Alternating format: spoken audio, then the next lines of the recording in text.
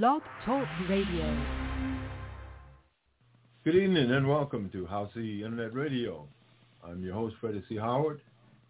We're going to be talking about Monroe County civil rights history. We're going to come on after this song, Miss Bob. Chasing a rainbow, just like chasing a dream.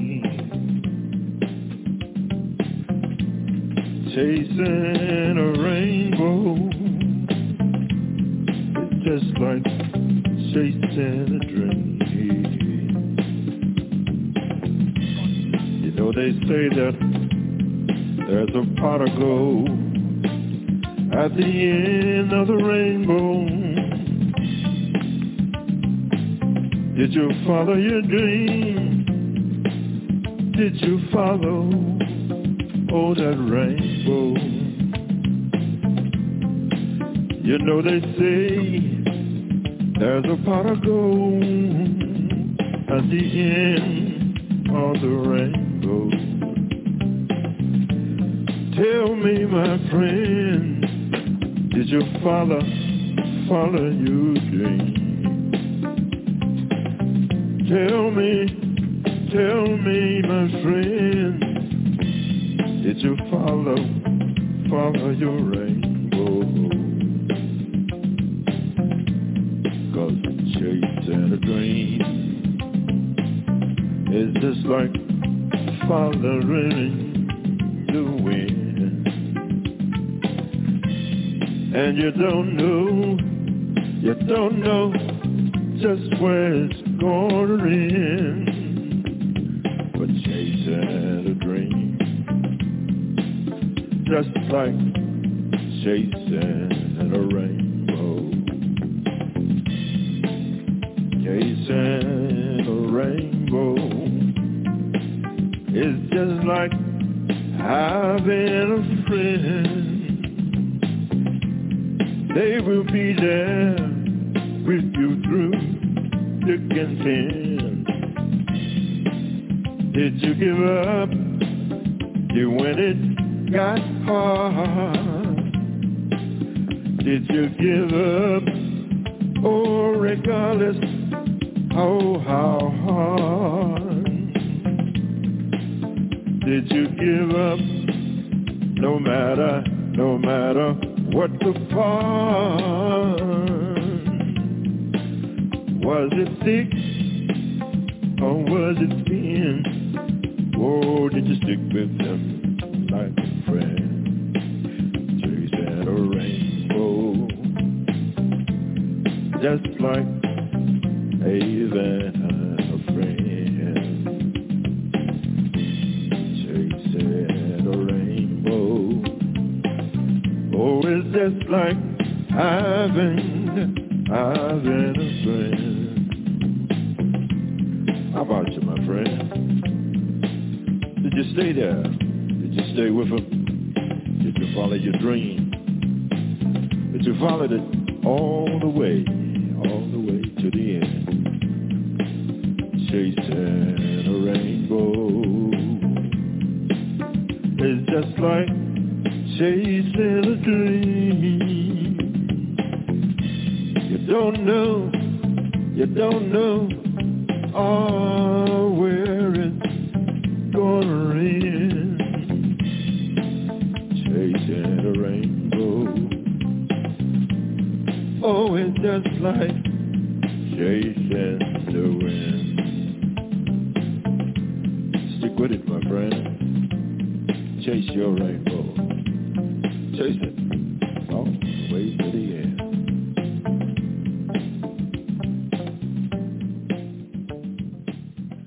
That was Chasing a Rainbow by yours truly, Freddie C. Howard, here at House C Internet Radio.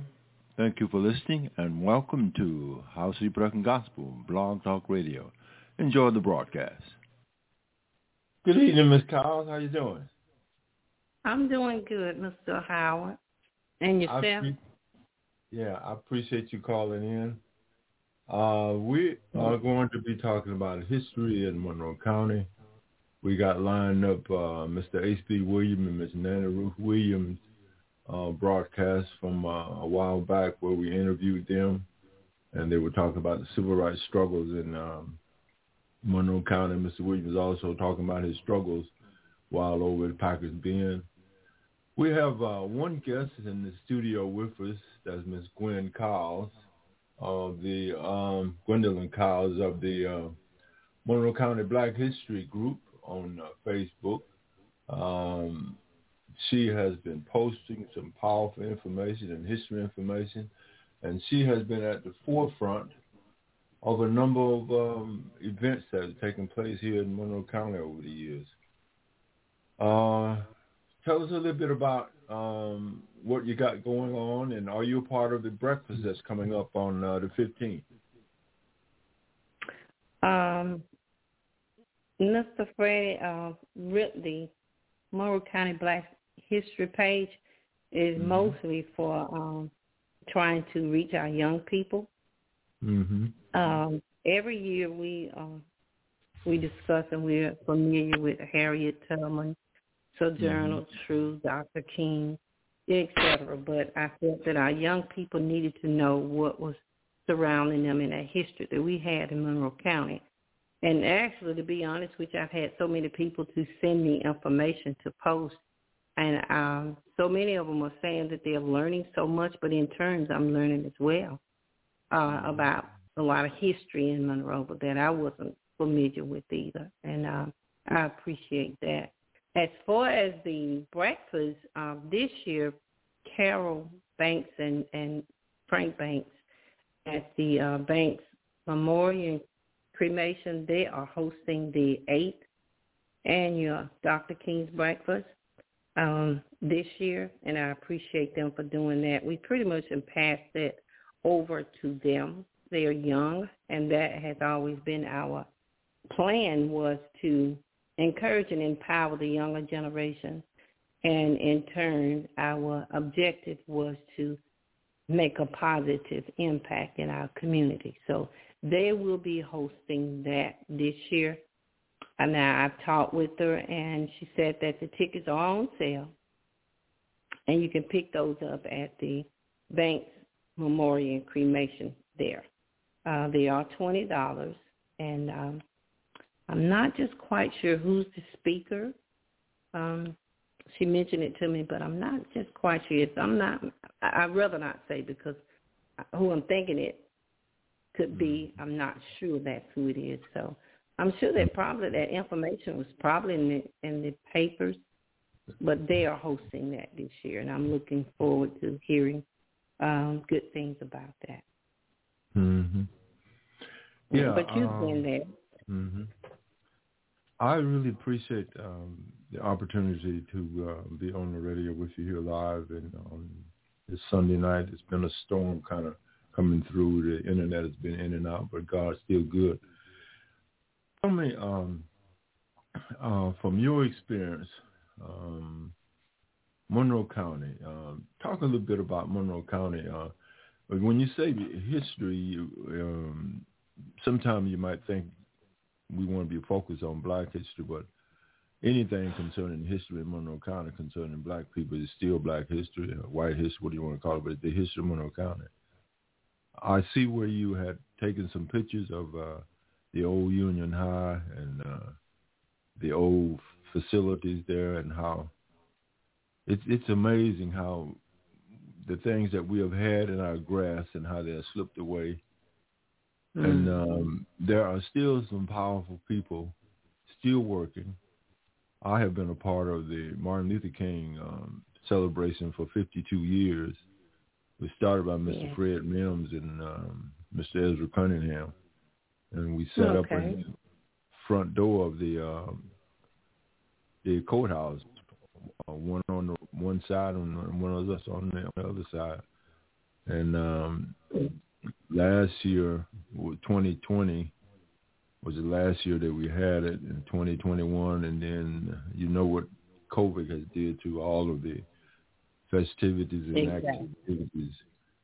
I felt me and Mr. Marshall, we're going to be meeting. I hope that if you got time, Thursday afternoon, mask up and spray up or whatever you have to do. We're gonna be meeting in that small room off to the right there when you come into the courthouse, and we're gonna be putting on one of the biggest voters drive and getting out information about voting Monroe County ever seen, because they're awesome. talking about suppressing the vote, but you know how we suppress the vote? Is by not voting, not registering. Exactly. All that stuff they're talking about, I don't care what they do. If you get registered to vote, get other people registered to vote, and come out in numbers like it used to come out years ago, there ain't nothing they can do except count the votes. I totally agree with you, but I don't feel as if I really don't understand. Maybe you know more about it since you was at the forefront of the voting. And I think what you're doing is, as it relates to voting, that should definitely be at the forefront now more than ever with the suppression of it. And I don't think our people really realize how important it is. About 2 years ago, I was going to several churches, and I was trying to explain to them the importance of the black vote. Some people didn't realize, and still don't realize, how important it is. It saddens my heart when I sit and watch television and what's going on up there in Washington. And the sad thing, that's sad, but what's even sadder is the fact that our people don't realize the importance of their vote. I'm not sure if you was at the last breakfast that we had, but there we had pictures there exhibiting the older hands, the people that was marched, et cetera, and so many things happened to them, casting their votes. And I told them then, and I'm not sure if you was there at that one, but I told them then, if it was important to them for us, then it should be equally or more important to us because of them. And they are the ones that went through some of the hardship, the fire hose, the dogs, houses burned down. They're the ones that was at the forefront of making a way for us to have a better life and casting our votes. But I don't understand. I don't know what it's going to take to get that type of nourishing into the people to realize that their future and their generations after that depends on them voting. I totally agree with you in reference to if we could just get them and they count them. I don't know, from the way I look at things, I don't know the way they're trying to talk. It's a possibility of trying to cast them out or find some reason or another why that vote don't count. As I was saying to someone earlier, that if it wasn't broken as far as voting was concerned, why are you trying to fix it? What happened that it needs to be fixed? That's what I'm not understanding. Maybe you can help me out with that. What's happening? See, the GOP has not won any major elections in a while. They can win local races, they can win state races, but on the national level, they have been losing in the last several years. When Trump lost, he lost by a lot of votes. He won the other time, but the GOP is trying to do things to throw votes out, slow people ways from getting to vote, getting rid of drop boxes, closing polling places, making it more difficult for you to vote. And see, I did a video several days ago. It's up on Facebook now, and it's talking about specifically the things that you can do for yourself to get aware and be aware of your vote and the power of your vote. There's a website. It's 411.org. You just type in 411.org/ put your state in, or put your email address in, or whatever you want to put in, and it will come up and show you every state in the union, all the local races, everything that you need to know about voting, how you get registered online. It just gives you it's sponsored by the League of Women Voters, and I have been sharing it and posting it, and it's also with this broadcast here tonight as well. But the thing of it is, Ms. Kyle, we just got to get up off our duffs, stop putting our head in the sand, talking about our vote don't count. It counts more so now. Ooh, and even if you vote, it counts. If you don't vote, it still counts. You see what I'm saying? Because by you not voting, it shows your lack of interest. It shows you, just like you were talking about, folks. It shows that you have forgotten about the struggle of the folks that were bloody and beat and just like Mr. Cunningham and my daddy and other folks that snuck folks down there and got them registered. When Monroe Eichner was a sheriff and had to sneak people in to get them voting, get them registered and stuff like that, without the other white folks knowing it. It is so much history there of our struggle here in Monroe County. That's just like when we did the first King celebration. Me and Mr. Fred Mims, Ezra Cunningham, 2 or 3 other people from up here. Or they gonna come tear y'all's house if they gonna do this. You ain't gonna have no job Monday, bro. I mean, all kind of stuff like that. And you know how Mr. Ezra Cunningham was. You didn't scare him. No. You just riled him up.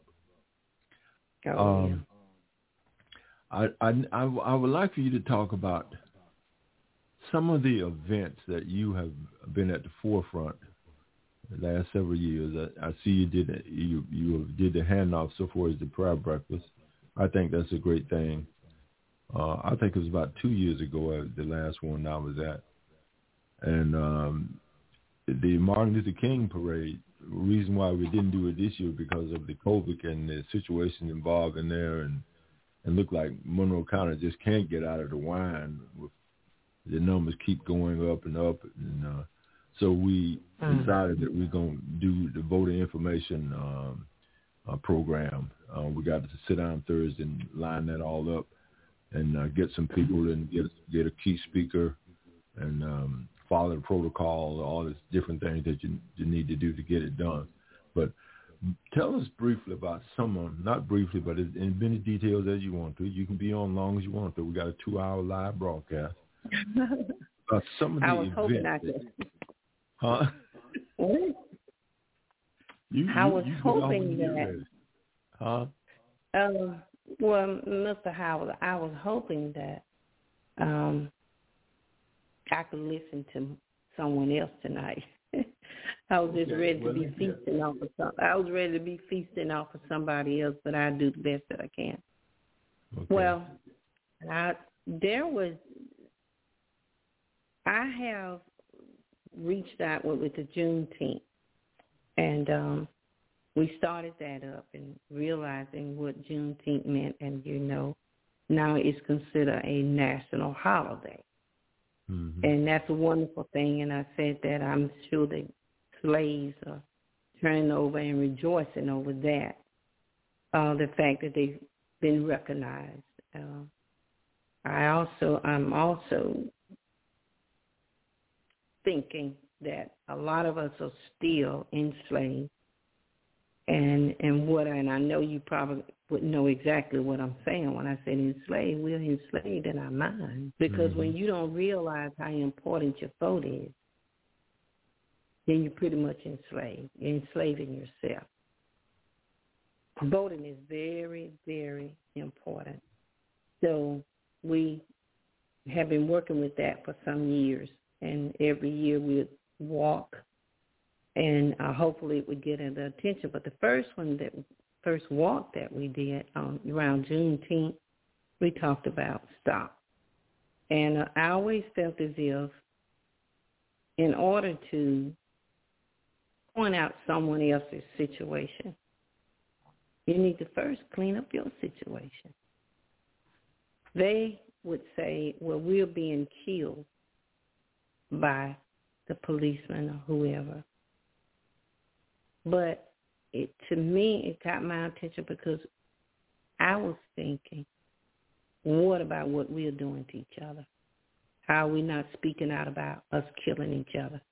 It's not okay that we killed each other, but we have a whole lot to say about someone else is doing it. Now, I really have a problem with that. I'm not afraid to say it because it's not said enough, and it's not enough emphasis put on that.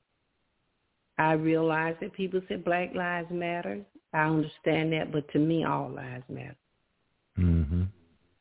All lives matter. And if Black lives matter, now, I know I might get something back on this, but really, at this point, it is what it is.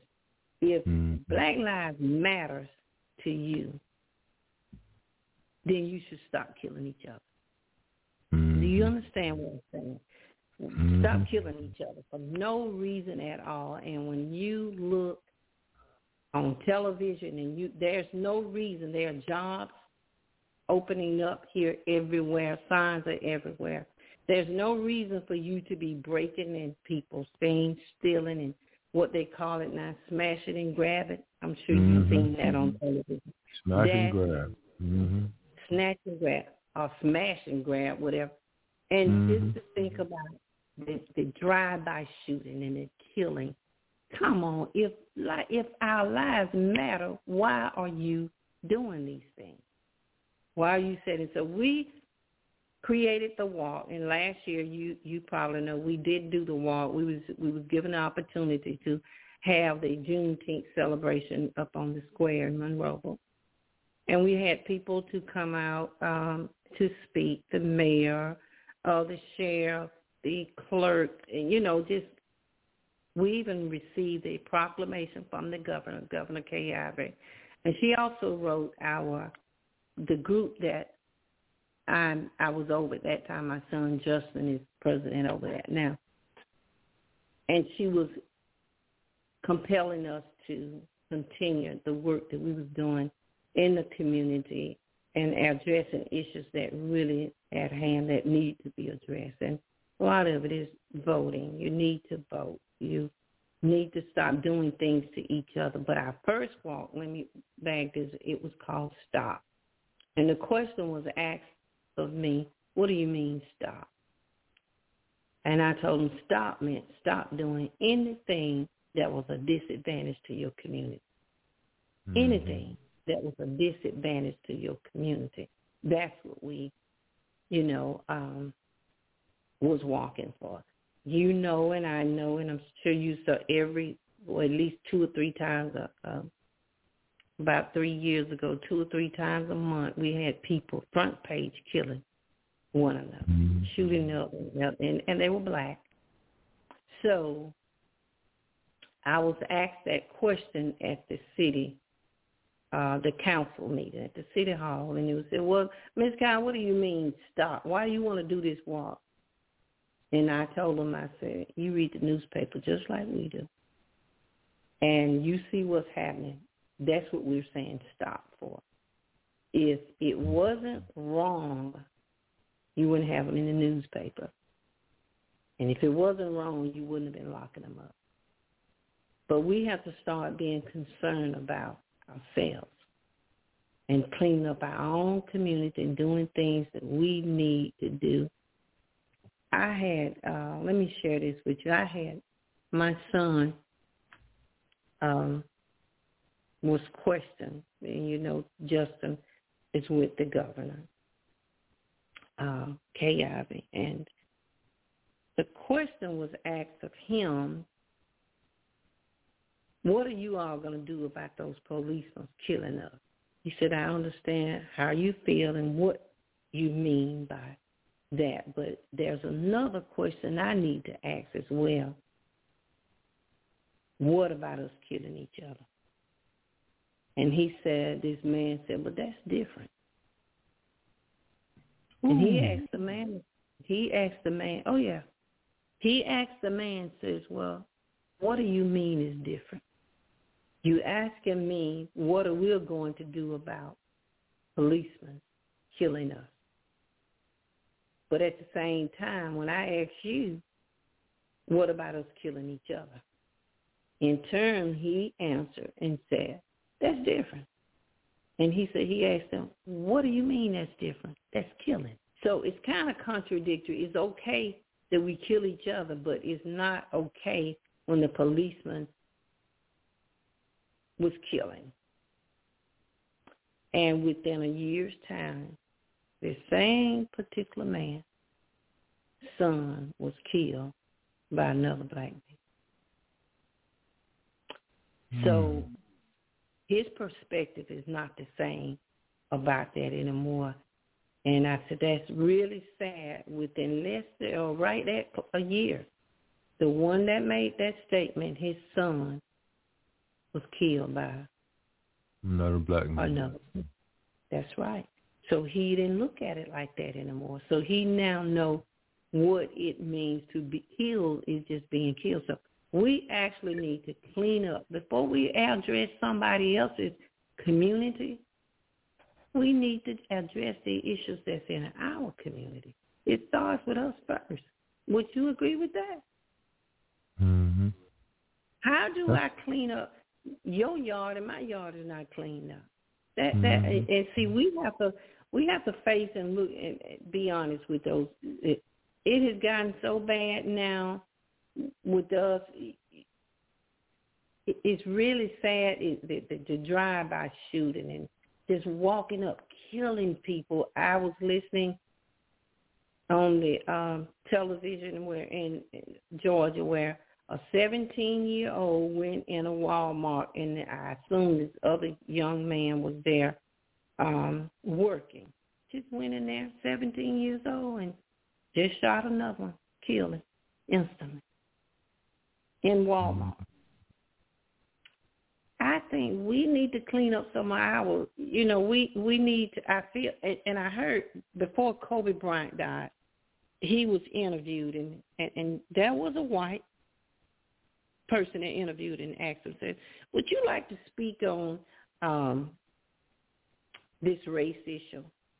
And Kobe Bryant answered and said, I feel the answer to that is that we need to be knowledgeable. We need to be taught. We need to be knowledgeable of things. And you know what? I totally agree with him. I wonder would it make a difference? But I totally agree with him that we need to know more about our history as to what our people went through. Why we are where we are today, somebody as yourself paved the way. The things that you, Mr. Cunningham, Mr. Deacon H.B., and Mr.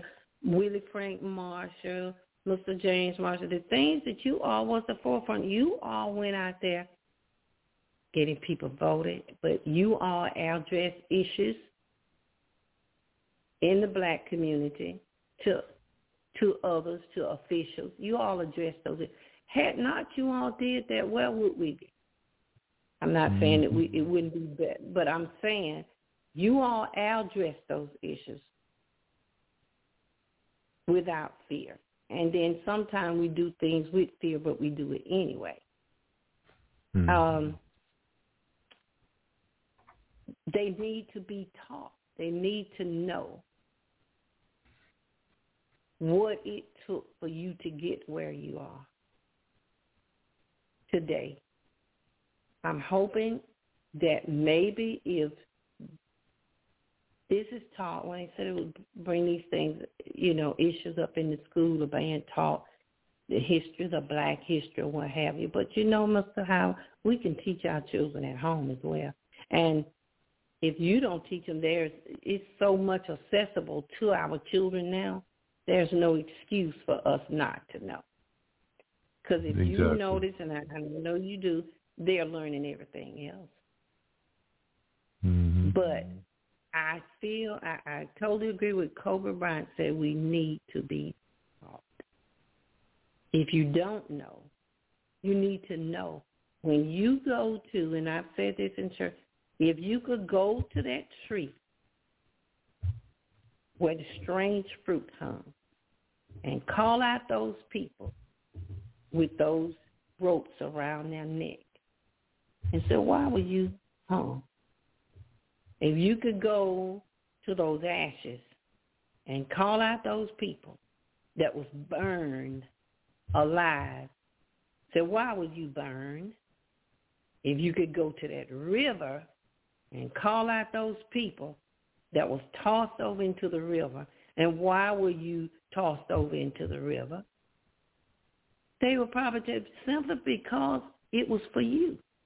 I was trying to do the things that was paving the way for you. For you. Yeah. That's powerful. Those trees, trees crying out where those strange fruits, and we know what the strange fruit was. Strange fruits were people hung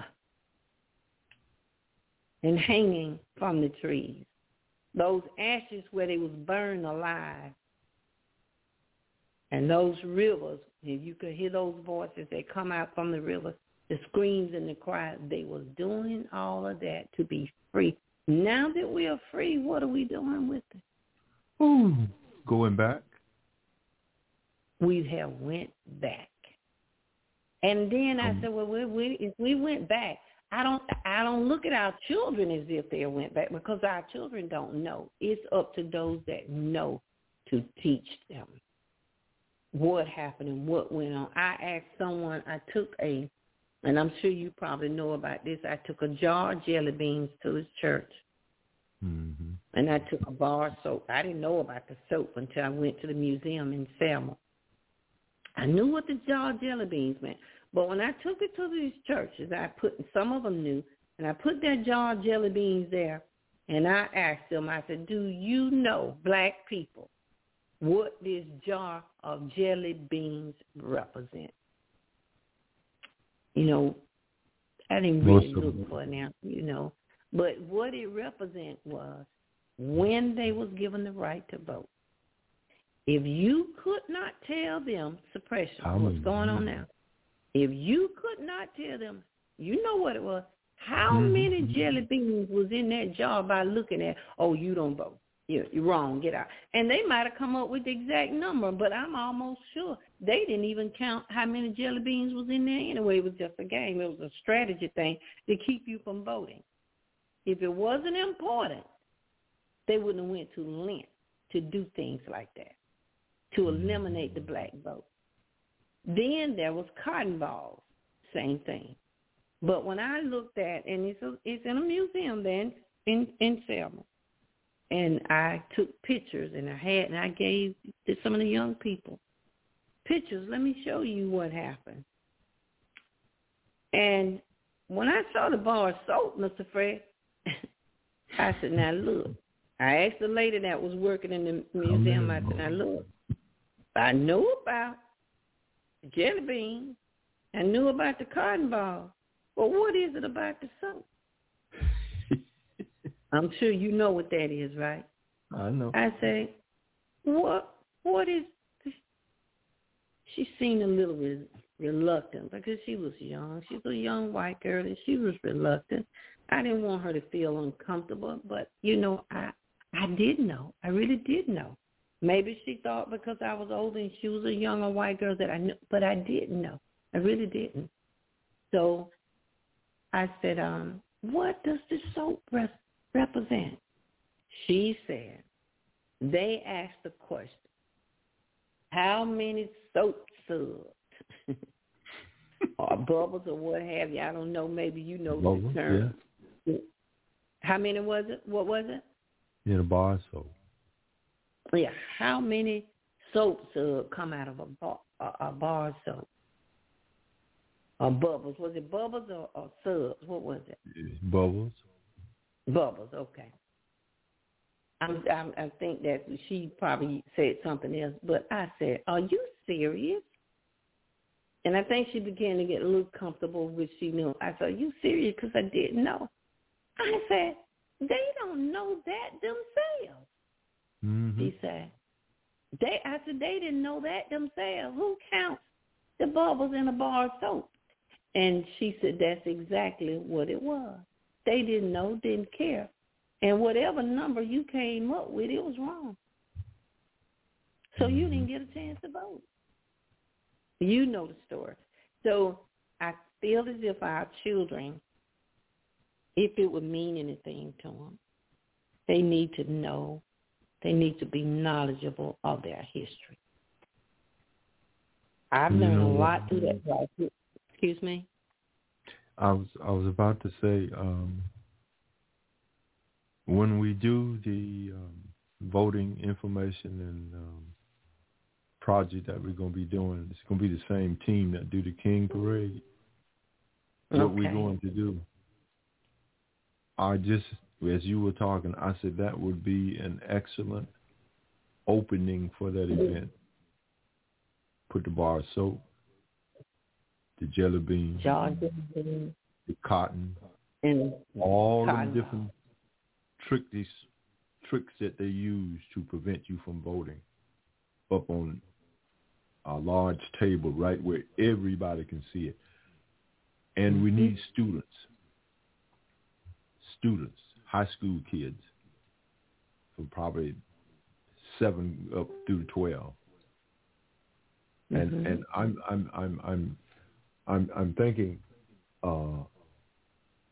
that would be a powerful opening for the voter drive that we're going to be doing. We want to bring in speakers.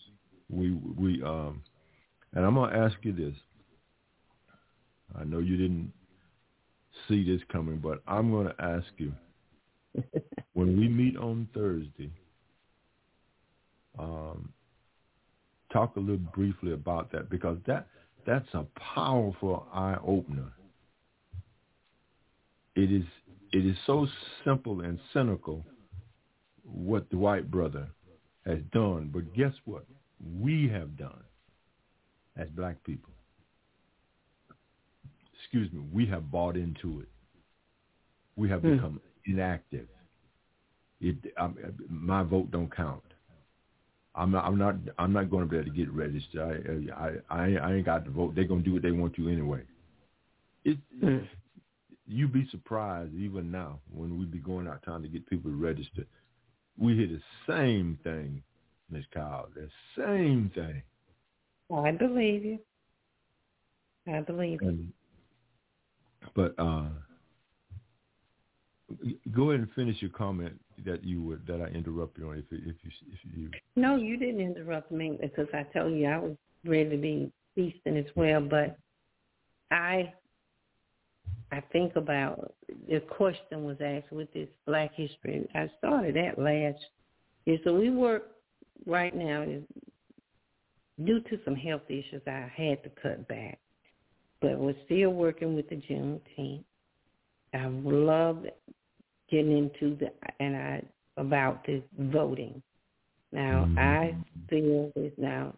Selma, if people could go there, Selma has several exhibits of voting. They took a lot of pictures in that area back in the day, and I have some of those pictures of people happy and to know that they can vote, although with still issues and roadblocks fun, but they were older people, young people, but mainly older people were out standing in long lines with coats on, and they were cold, but they wanted to cast their vote.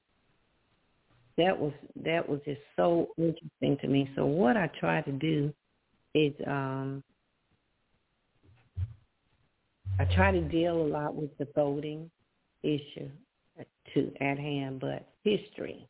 So I try to use that platform with the Facebook of trying to get information out there to the young people. And in turns, I'm learning as well.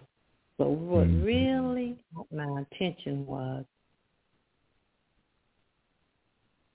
the young girl saw me at the courthouse, and she says, Ms. Cow, she said, some of the things that you had on that, I had no idea. And when I'm at work, she works in an office, she said, I try to sneak and see what you be done put out there because I had no idea of knowing some of the things that you've put out there. But some of those things were taught to me. But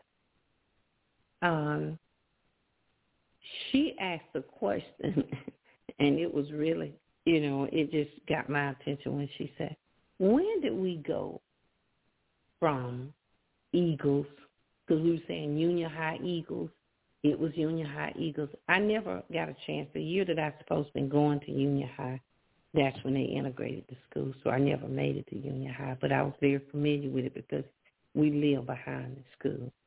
And Reverend Fletcher Davis was a neighbor, and he was the custodian there. And we would work up there.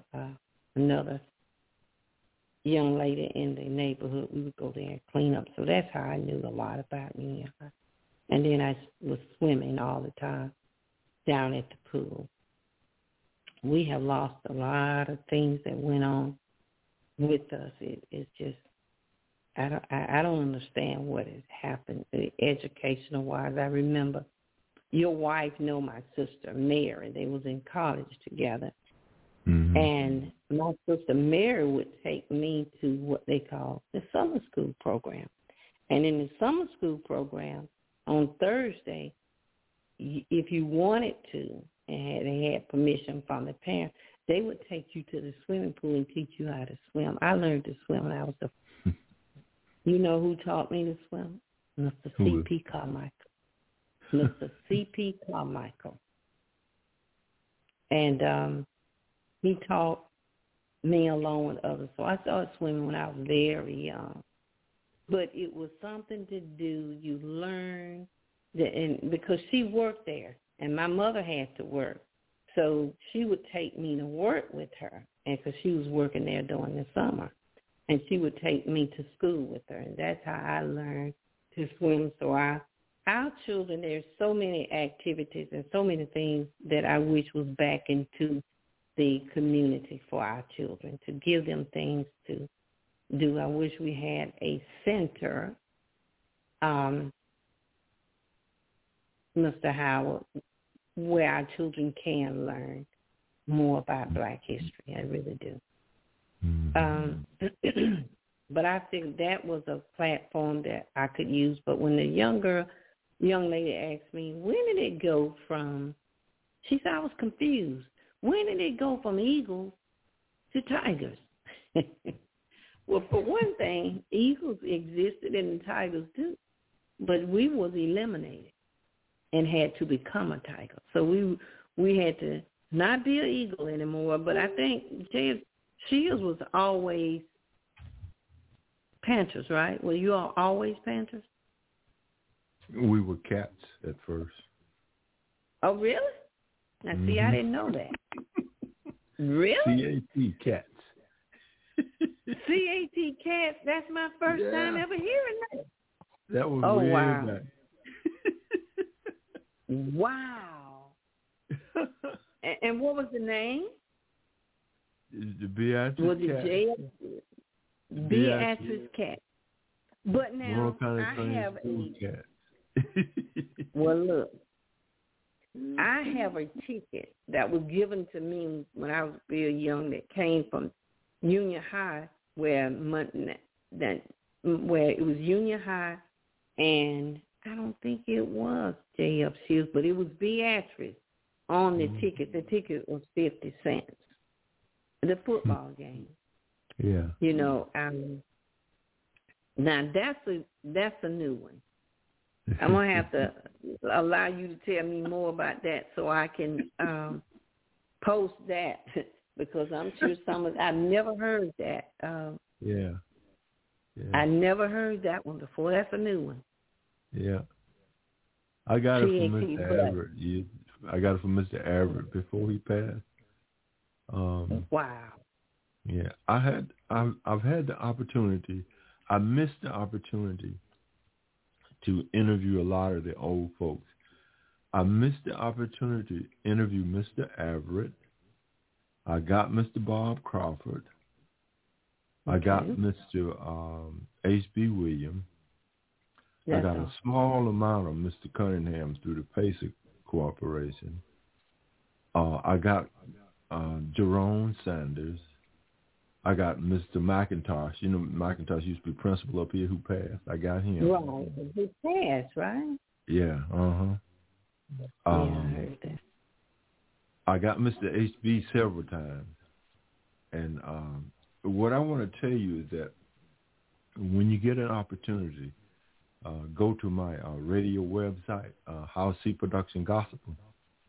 And then when you go to the search for House C Production Gospel, you know, you go to the page. I got over almost 2,000 plus broadcasts over the 15 to 20 years I've been doing it. Just type in Mr. H.B. Williams. You will find, listen to them interviews, you will find out so much history about Monroe County and what he went through, what him and Nanny went through when they shut him out at the Board of Education. And when he finally... He's told me several things, and his wife. We're pretty close. But let me, because I don't want to forget this. When you ask me about some of the things I've been working with, also too, I've worked with the Rosenwald schools, and I know that you're familiar with that. Mm-hmm. I set out to get a historical marker for the Monroe Rosenwald school that I attend, and we have been awarded that. It's just a matter of having it placed. Also, where the school is now, the street have been named Rosenwald. That street is named that, and we will be soon placing a marker there. But in working, trying to pursue the marker, it takes a lot of research. Mm-hmm. Lots of research in doing those Rosenwald. Although they're aware of them, and there are markers all over the southern states of the Rosenwald, you have got to give them as much detail and information as possible to be able to get those markers. So it took me a little over a year. Probably wouldn't have took quite as long. I was a little slow with it, but it took me right at about a year to get that to go through and do. So the Board of Education was awarded the certificate to get that historical marker. So many people didn't realize that where the Board of Education is now, that is part of that building is a Rosenwald school. Yep, sure is. And it's a black school. But in my researching so many things, which I had to do it in order to get there, so she helped a lot. The lady there in Montgomery helped a lot. But there were several Rosenwald in the county, including Beatrice. Mm-hmm. And also still standing, if it's not torn down, that building that was the Head Start in Turner Spring, mm-hmm. where Miss Lucille Matthew, yep, the director, that was a Rosenwald building. I remember having to go there. Is it still there? Mm-hmm. Not the original, the gym part, but what's there now is the new brick part and the what they added on. But the old cafeteria. I used to play for dancers in that old part, but that didn't come down.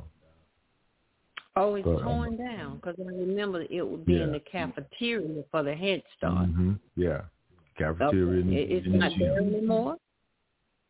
No. Well, somebody didn't know that that's historical. That's a historical site. Mm-hmm. Yeah. Yeah. That's what that was. Oh my goodness, I remember that being there, and I found out then that was the Rosenwald building. Mm-hmm. And I remember the Rosenwald down there where you were talking about. When my daddy, Willie Howard, used to take my oldest sister, Other Weeze, when she first started, she got out of A&M. That's where she started out at. Oh, really? We used to ride down there to go down there to take her to her job, that old Rosenwald building. I was told that Gwendolyn Richardson's grandfather had a lot to do with helping getting the school started, and possibly is that in Beatrice? Mm-hmm. And they were competing. And possibly was one of the ones that met Booker T. Washington. Mm-hmm. I was told that he came to Beatrice. Booker T. Washington and Rosenwald were working together. Yeah. And Gwen can tell you that story verbally. Mary redid an article in the newspaper that we published. Okay. And what happened? Mr. Mac Johnson, that's her granddad, walked. See, they were competing to see who's going to get to school. Mr. Mac Johnson left here ate it with the amount of money that they had raised to get it down to the Monroe County Board. He left him walking. And when they opened up the door that morning, at whatever time they opened up the offices down there, he was sitting on the steps with the money. I was told that he got up early that morning and walked to Monroe. Yeah. Sure did. And gave them the money, that part, to get that school started. Mm-hmm. Now, that's history. That's a man of tenacity. That's those are the stories our children need to know about. Mm-hmm. Those are the stories that they need to. That's an awesome story.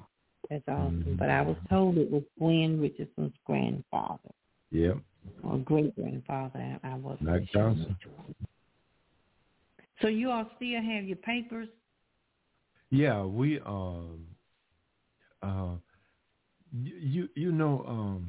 Gwen, I would like for you sometime to talk to Mary. Mary, I go out and do the legwork, like getting stories, interviewing people, but Mary would do the final, putting it all together, the first editing. Then we send it off to the editors there in Birmingham, and the other guy in, I think is, but anyway, the two editors that are over our papers. There's 4 papers, and but what we've run into, Gwendolyn, is that the lack of black folks' interest. I know you tell the truth. It is so puzzling. I can't understand it. Exactly. I know how you feel, because that's the way it is, and I wasn't going to mention it. That's the way it is with the Black History page, the Monroe County Black History page. Monroe County Black History page, you put it there. There seemed to be a lack of interest, and you have other people. They just want to see what you put, and they're not going to like it or what have you. It would be good if you know that they're interested, but however, when you know that it's something that you got to do, regardless to whether someone like it or not, you got to put it there. Because I know and I'm aware that some of them, they're not going to like it because it's you that's doing it. And when I say you, I'm talking about me because I'm doing it. That's not important to me. What's important to me is that I put it there.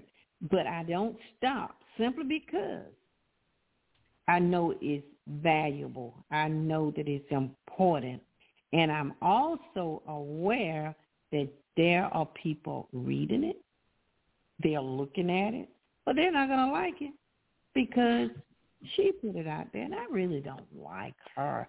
I mean, you wouldn't even know it. It could be possible to people you don't even know. But you know that deep down inside, you got to do it. As Larry Snowden often sing this song in church, a charge to keep I have, a God to glorify. So when you're charged by God to do something, you do it, and it doesn't matter whether you like it, because you won't get off the page. You stay there. You just watch everything I'm doing. But sometimes it's not so much as a lack of it. It is with our young people, but that's our fault. It's the lack of interest. But there are others that are interested. It's just the fact that it's you.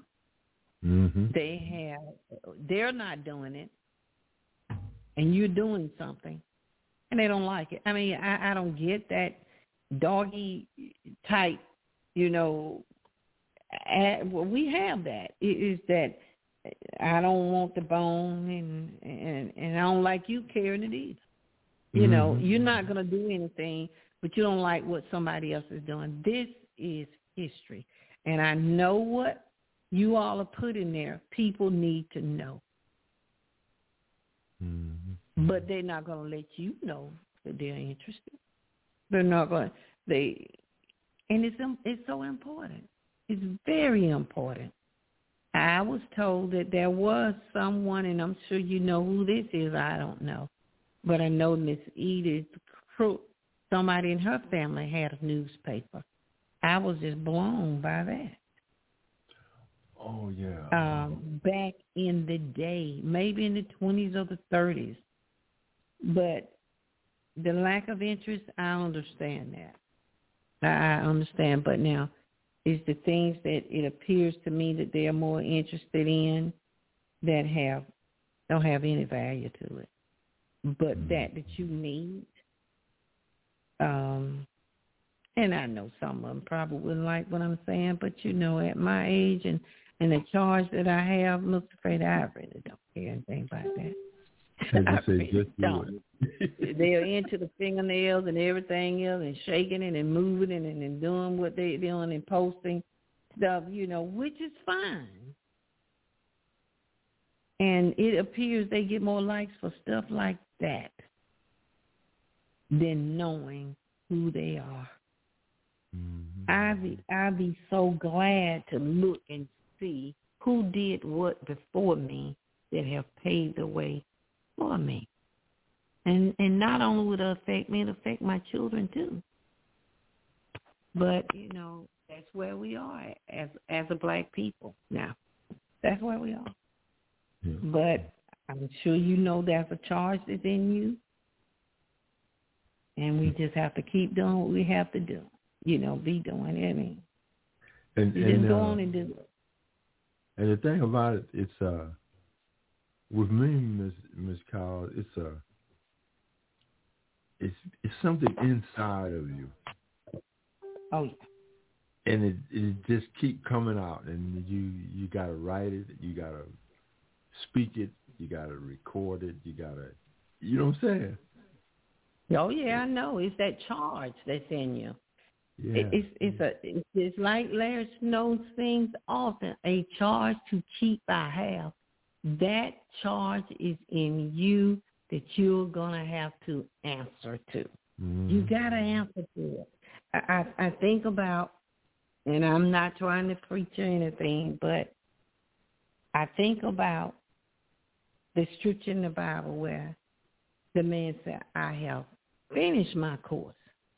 And that's my thing.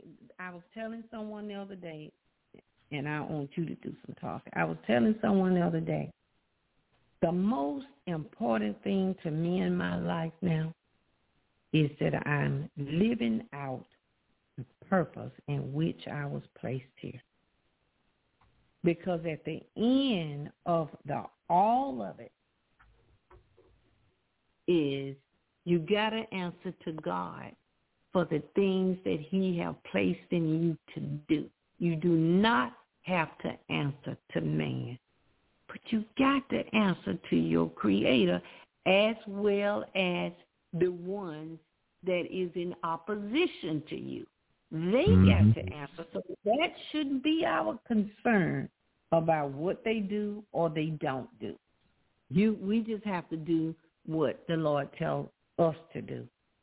When he said, I have finished my course, I have kept the faith, now I'm ready to be offered up. Now that's saying something.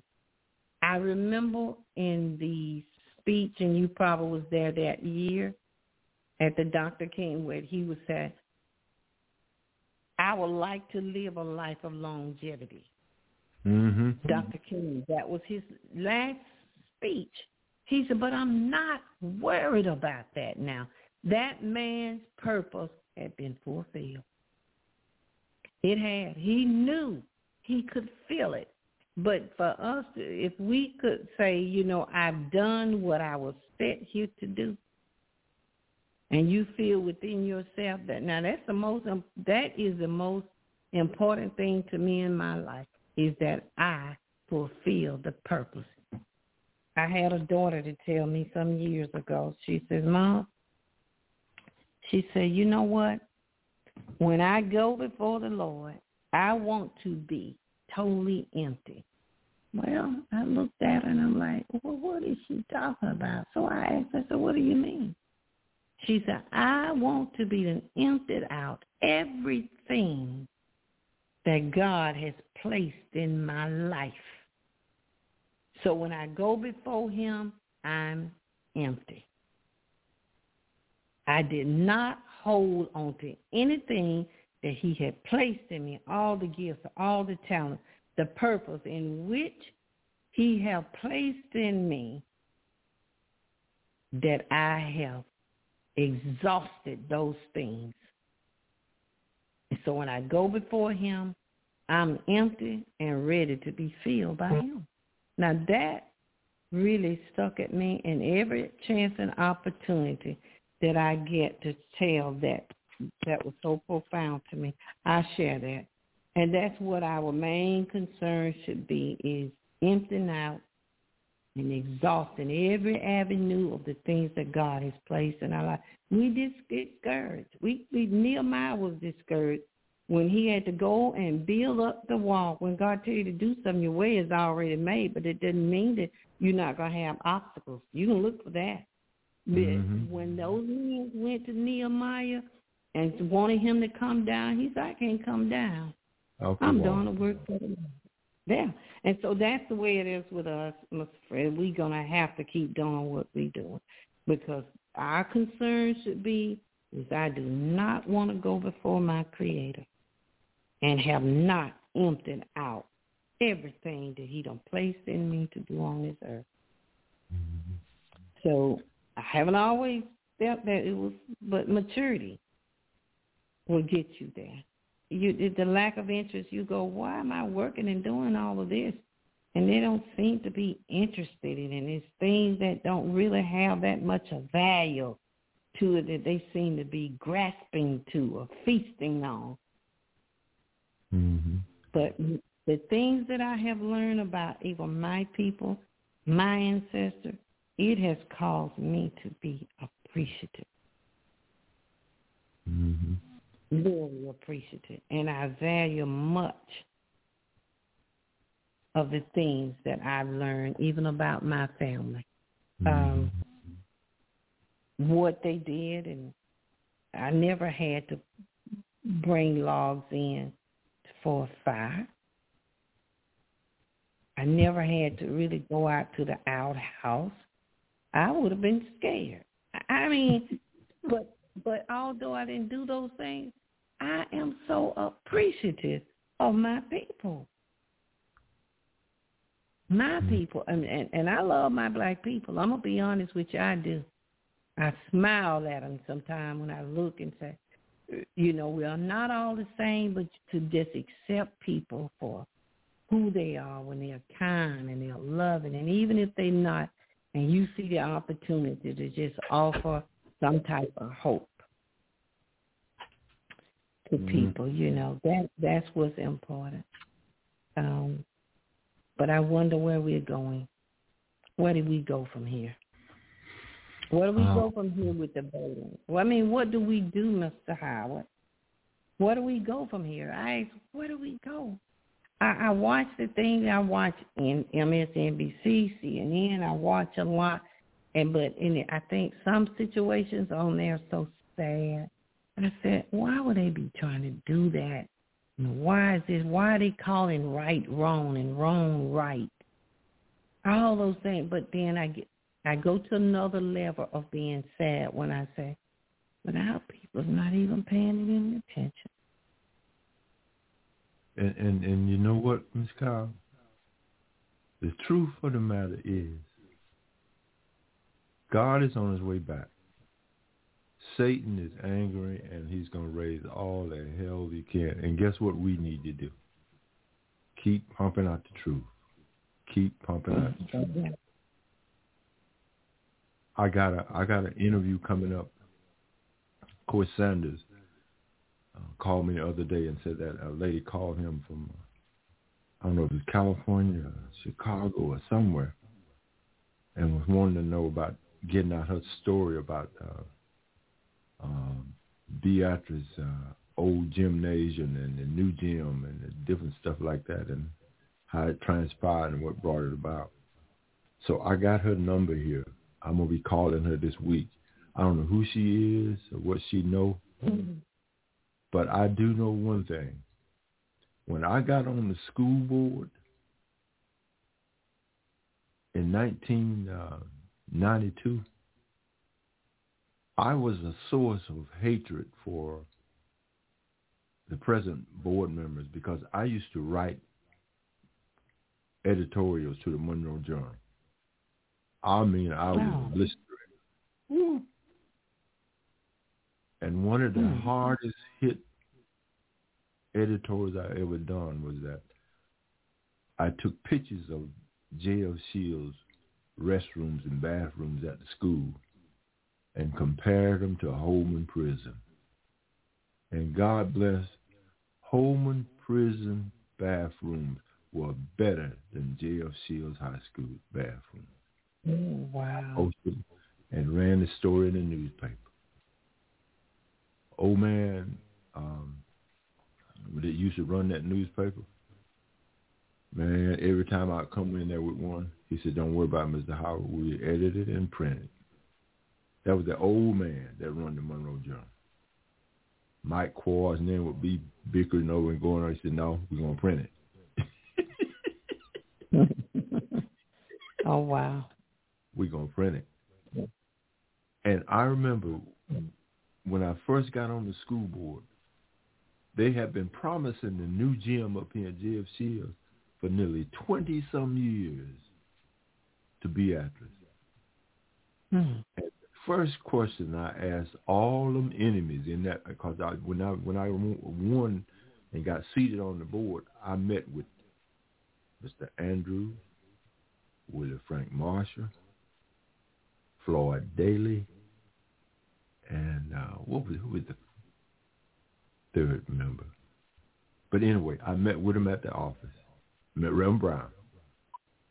And I said, the first question I asked Ms. Gwen was, do you all still want the gym?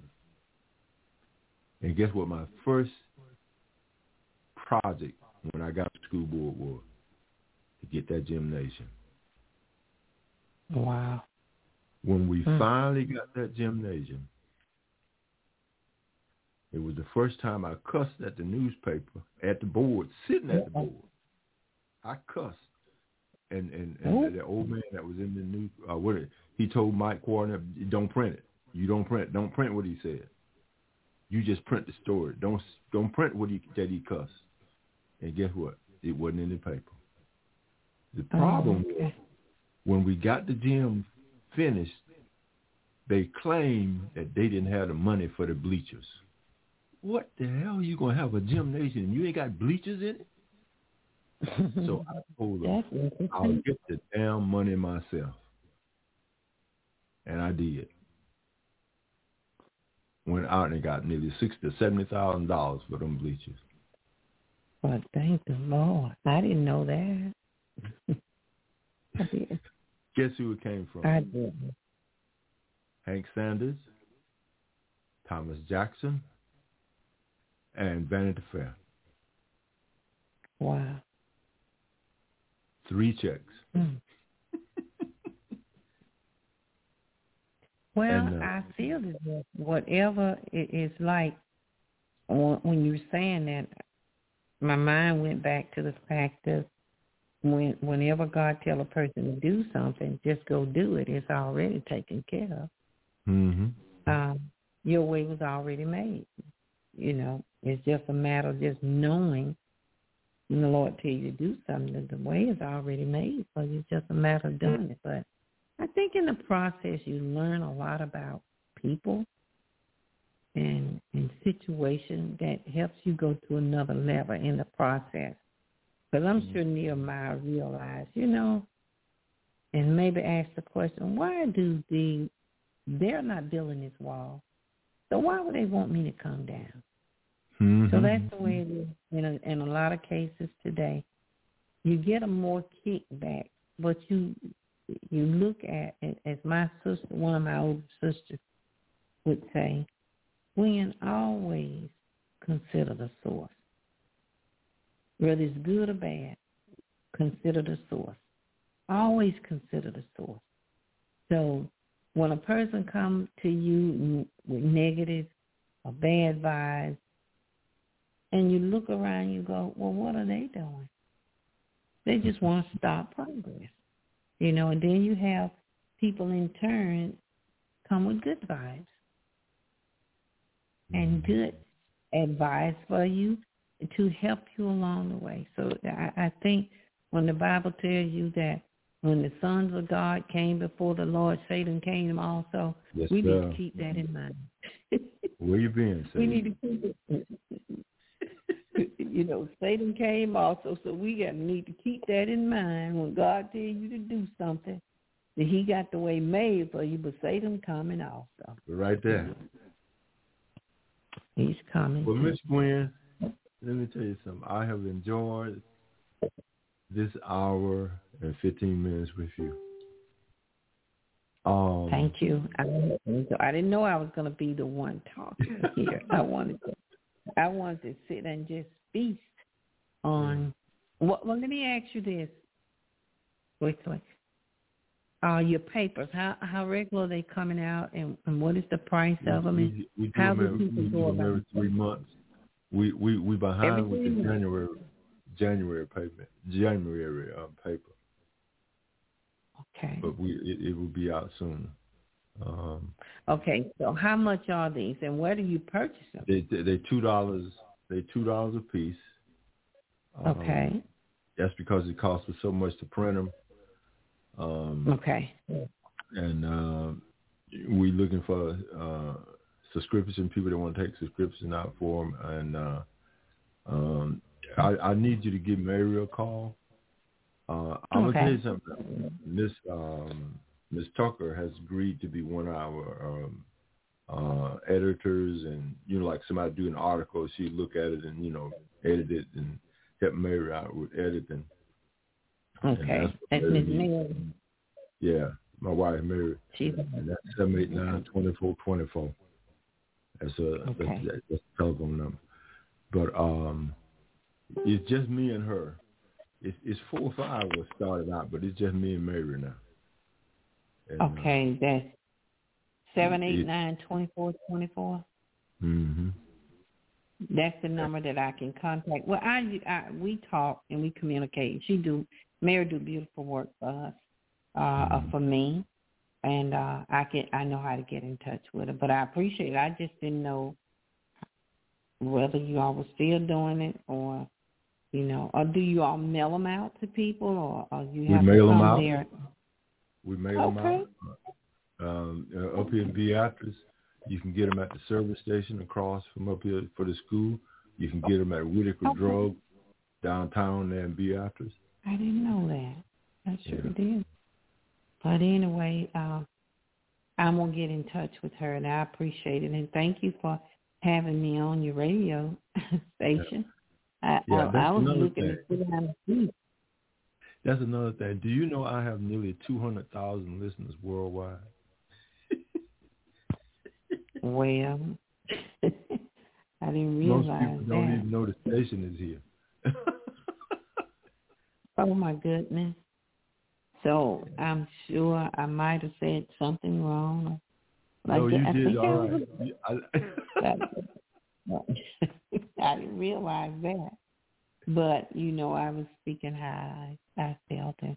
I hope I didn't blunder over anything, and I hope that.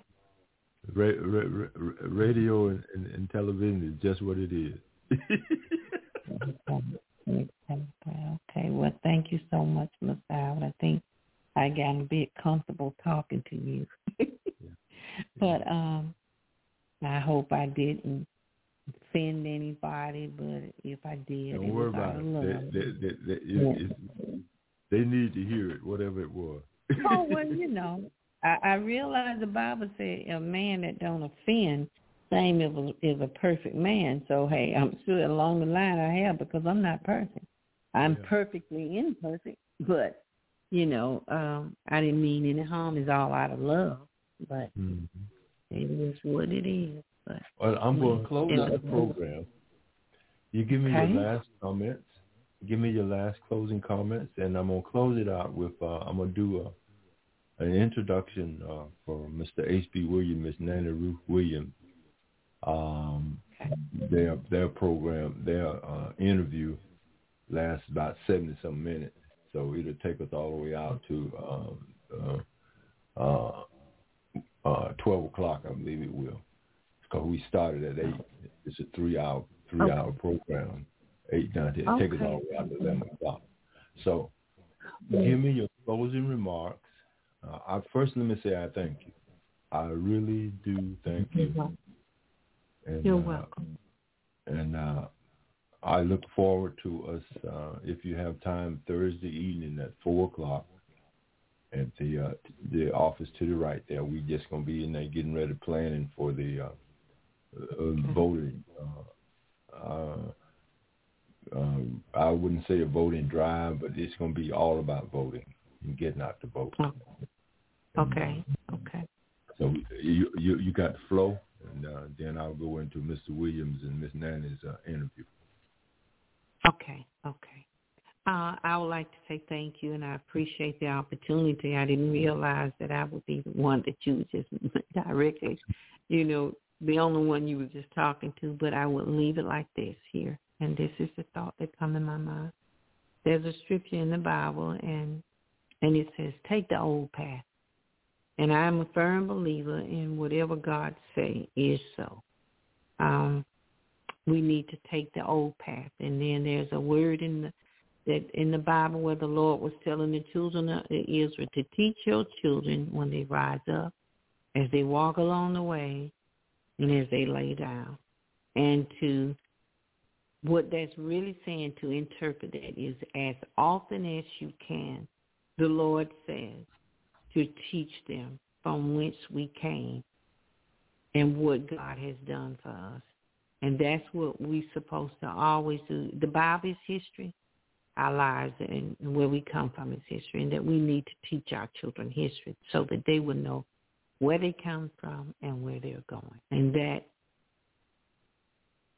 really says a lot when you say take the old path, and that we need to stick with what the Word of God says, because it's not going anywhere. The Bible says heaven and earth will pass away before any jot or tittle of His Word pass away, so it's not going anywhere. And he also said, let every man be a lie and God be true. So we need to abide by what the Lord say doing and work while it's day, because when night cometh, no man can work. And that's it. And thank you again, Mr. Howard, for allowing me to talk with you, and you talk with me. That's a blessing with that itself. All right. Mr. Gwendolyn Kyle, Monroe County Black History, a Facebook page dealing with Black history in Monroe County. Check it out on Facebook. And again, thank Ms. Gwendolyn Clouds for being our guest tonight on Black history in Monroe County. We're going to go to back to the studio. We have an interview coming up that we did some while ago. It runs about 70 minutes. It's 2 parts. We got 2 intros, so I'm going to do both of them. One is about 2 minutes and 49 seconds, and the other one is about 2 minutes and 13 seconds. They may be repeating the same information, but it's the intro for Mr. H.B. Williams and Miss Nanny Ruth Williams, who went through some hell in Monroe County. He was a teacher over at Packers Bend, and he was qualified to do one job, and he decided that he was not going to do that job because they were doing something to him that was racial. So he fought. He fought for a number of years, and a number of people came to his rescue. My father and other folks helped him. But in the end, the Monroe County Board of Education had to ante up and pay for all that denials that they had put in over him and over the years in the position that he was seeking. But anyway, this is Alabama Civil Rights History. An interview with Mr. H.B. Williams and Miss Nanny Ruth Williams. It was recorded back in 2017, and it runs about 70-some minutes. And we thank you for listening for the broadcast tonight, Monroe County Civil Rights History, Mr. H.B. Williams, Nanny Ruth Williams, and our special guest has been Miss Gwendolyn Kyle. On behalf of us, all here at House Internet Radio, we're located at 231 6th Avenue down south here in the big city of Beatrice, Alabama. We have about 2,000 listeners worldwide. You find us on Facebook, on Reverb Nation, on Mixcloud, all over the internet. And all you got to type in is the hashtag HOWCEE. And you'll find all you need to know about House C Production Gospel Radio. On behalf of all of us, enjoy your Sunday and have a great Monday.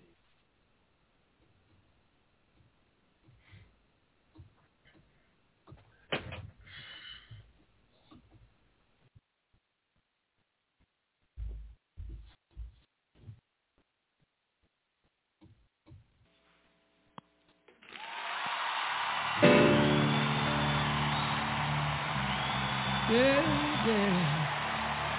Oh, yeah. Come on, clap your hands.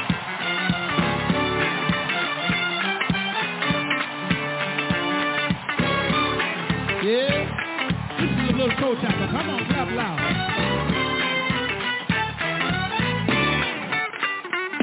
One thing I know, that if you're ever in trouble, know that Jesus, He will. Oh, man. Joe Lagoon and the Mighty Clouds of Joy bring us into this portion here of House of Black Gospel Blog Talk Radio. Alabama history coming from out of Monroe County. Civil rights history, that is, with Mr. H.B. Williams and Miss Nanny Ruth Williams. We want to thank you for being here with us. You can call us and be part of the conversation at 1-347-202-0317. You can just listen at 1-619-639-4634 or at 1-713-955-0464. The civil rights history and life here in Monroe County. When you're talking about turning it around, God, Jesus can really turn it around. We want to thank Mr. H.B. Williams and his wife, Nanny Ruth Williams, his daughter, Andretta, and his son, Warren Williams. And a little bit of history for you. Mr. H.B. Williams was in the first band at Alabama State University back in 1948. We have the picture posted here. Also, his sister was the first female in 1948, years later, the first female as part of Alabama State's strong marching band history.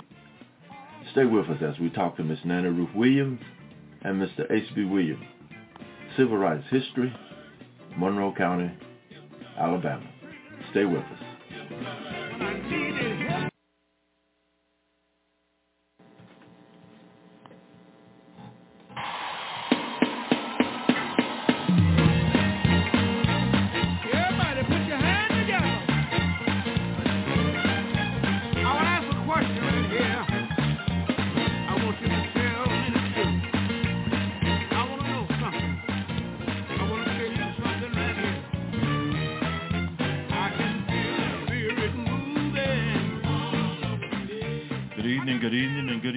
Welcome to House of Broken Gospel. I'm your host, Freddie Howard, coming to you from 231 6th Avenue.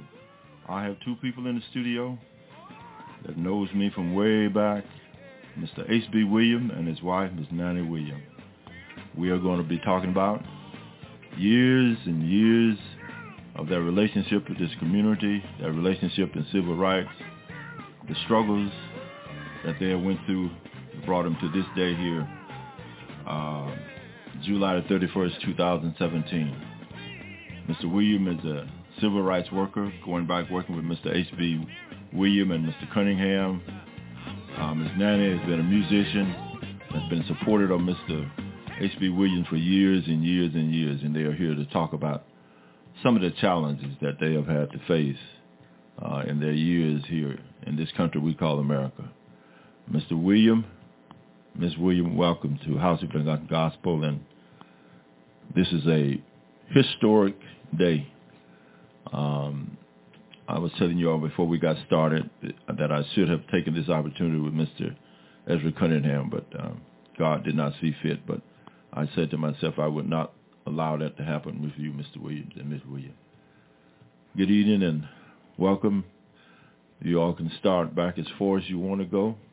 Mr. Williams, your first coming to this community and your relationship with the NAACP, all the organizations that you've been associated with it for years and years. Again, welcome. Thank you, Freddie. Call America. Mr. Williams, Ms. Williams, welcome to House of the Gospel, and this is a historic day. I was telling you all before we got started that I should have taken this opportunity with Mr. Ezra Cunningham, but God did not see fit. But I said to myself I would not allow that to happen with you, Mr. Williams and Ms. Williams. Good evening and welcome. You all can start back as far as you want to go. Mr. Williams, your first coming to this community and your relationship with the NAACP, all the organizations that you've been associated with it for years and years. Again, welcome. Thank you, Freddie. I guess, first of all, I would start back probably before I was directly involved in any civil rights activities. A good friend of mine and all of ours, and Papa Chat, who was the father of the civil rights movement in this kind state, Elder Cunningham. Charles, who was a nephew, I believe, of Elder, and I were classmates, schoolmates at Alabama State. And my first association with Brother Cunningham was on weekends when we needed a ride home. The Elder would always come up and pick us up in this county.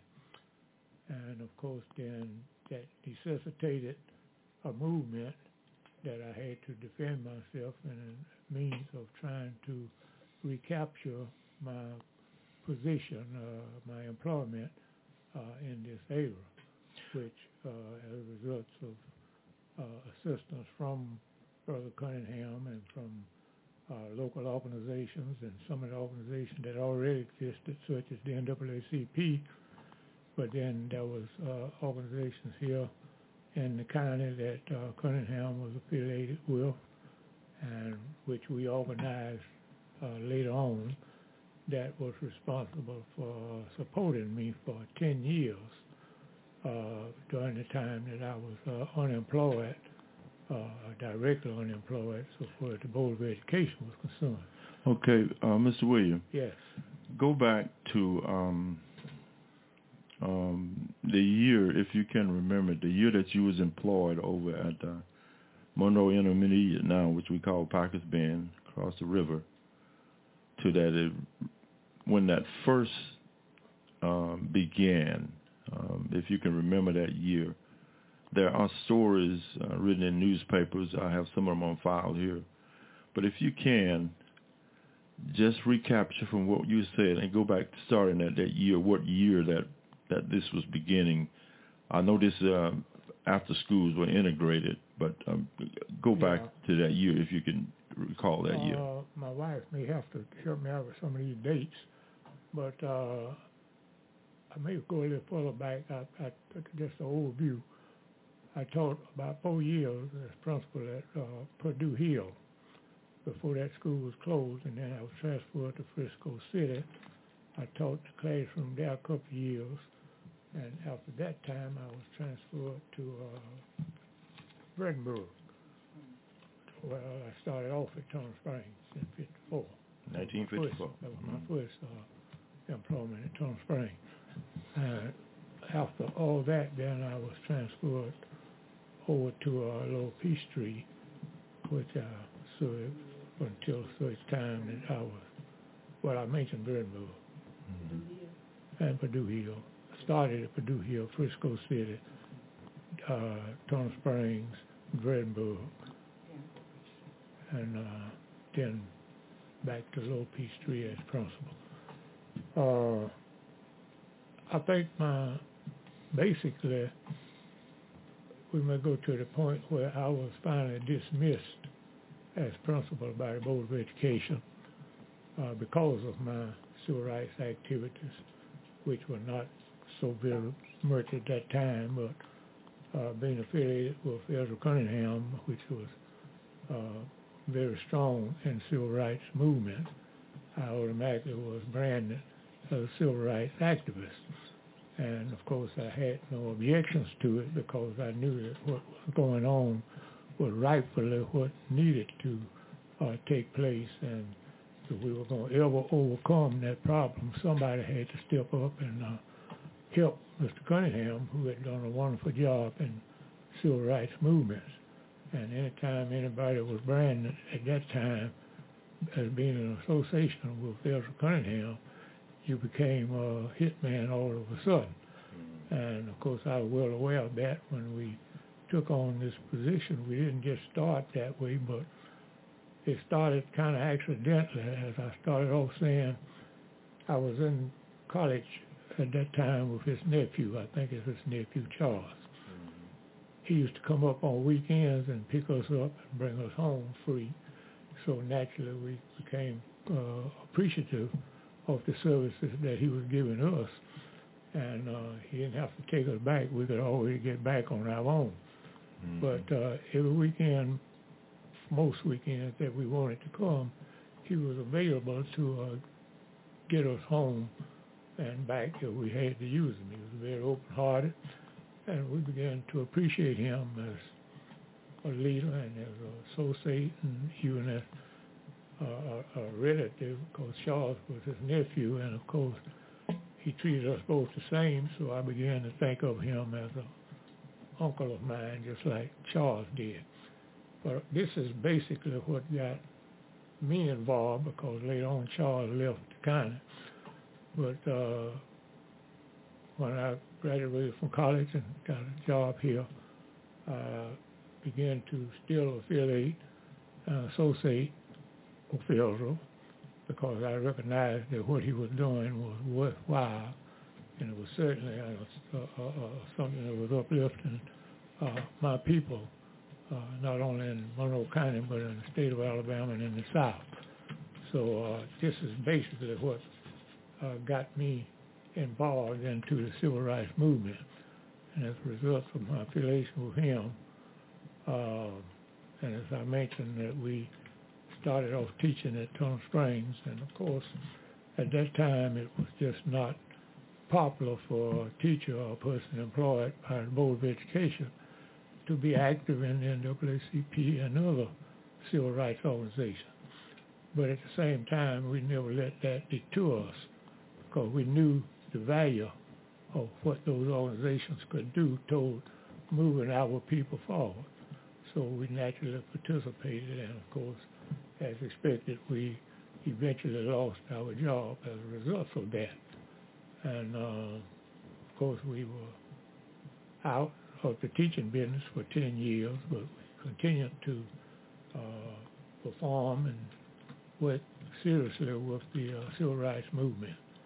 And of course, we filed a suit against the Board of Education for the unemployment.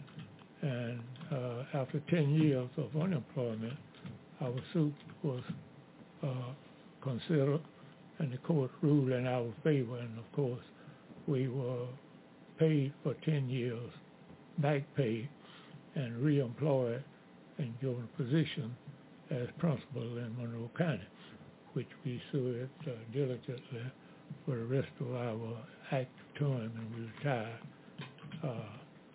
as a principal in this county. And life in general was at first difficult. My wife and family was very close, and we worked as a team, and we were able to survive. She, of course, had a perfect job and helped and took care of many of the obligations that we had. And we fortunately, and thank God for that, we never lost any property or any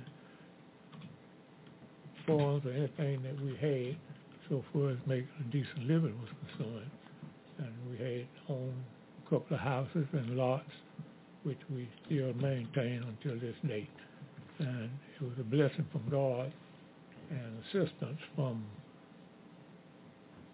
our friends and organizations, especially NAACP, Beat 10, Alabama New South, and all the other organizations that we have been affiliated with that kept us above the water. And we're grateful for our opportunity to have had an opportunity, rather, to work with Brother Cunningham, because he was truly the backbone of the civil rights movement in Monroe County in particular. Ms. William, in your relationship, being supportive of Mr.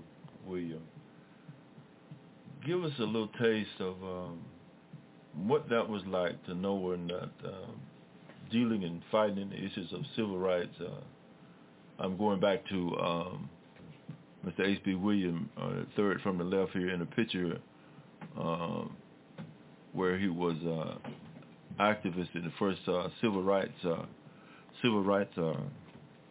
NAACP organization here at Monroe County. That was back in 1963. Being supportive of him and his endeavors and what he was out there doing, tell us a little bit about what that was like so far as in the family structure and keeping the kids and knowing that he was out there on that road or dealing with situations where our white brothers was not pleased with what he was doing. Going back to those days, I say, it wasn't easy. It was never easy. But we had a close relationship with God. I guess that was the main thing, the main issue that kept me strong and our family strong, because all of this was going on. Yes, we had to tell our children these things was happening, but they didn't understand it. But they stood with us too. Mm-hmm. You know, it wasn't easy. It wasn't easy. It was very fearful and scary. A lot of people don't believe that, because working with civil rights is a dangerous game to me. And you don't know when they're coming after you. The one thing that came to my mind, but we stuck together. We had to stick together because it was a promise that whatever my husband went through, we had to live through it. Whether we done without a lot of things, of course, but that was part of the movement.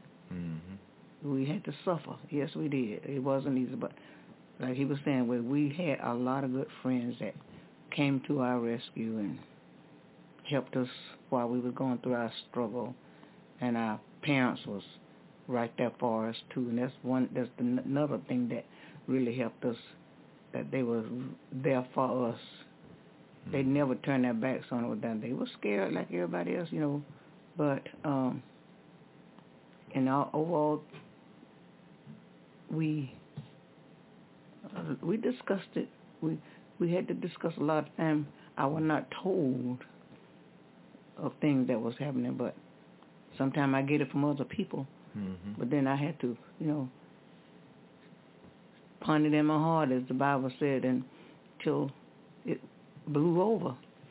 But the one thing that kept us there, we knew that one day this thing would be over, which it will never be over now, because it's still moving today. And to me, I feel like it's worse, but we are not by ourselves anymore. But like everybody's involved in this movement thing, so we hanging in there and we have had a lot of prayers and stand on God's side, and that's what kept me strong. In 1950, when the state of Alabama outlawed the NAACP, can either one of you, especially you, Mr. William, talk about that, the fact that you all had established the NAACP chapter, and you all, this picture that we looked at earlier was taken over there in Packers Bend, which was across the river. Can you remember in 1950 what that was like, knowing that you all were part of an organization that the state of Alabama had outlawed? Well, yes, it really was a problem, but then on the other hand, it just created a detour type of program that we had. We realized that even though it wasn't illegal that operated in the state, but it had established a mindset, and particularly with Harold Cunningham and Frank Marshall and James Marshall and several others of our leaders, Lil Bumpers and a bunch of them over in the Packers Bend area, that we realized that with the name of the NAACP or not, we had personal obligations to carry on as if it was still in existence.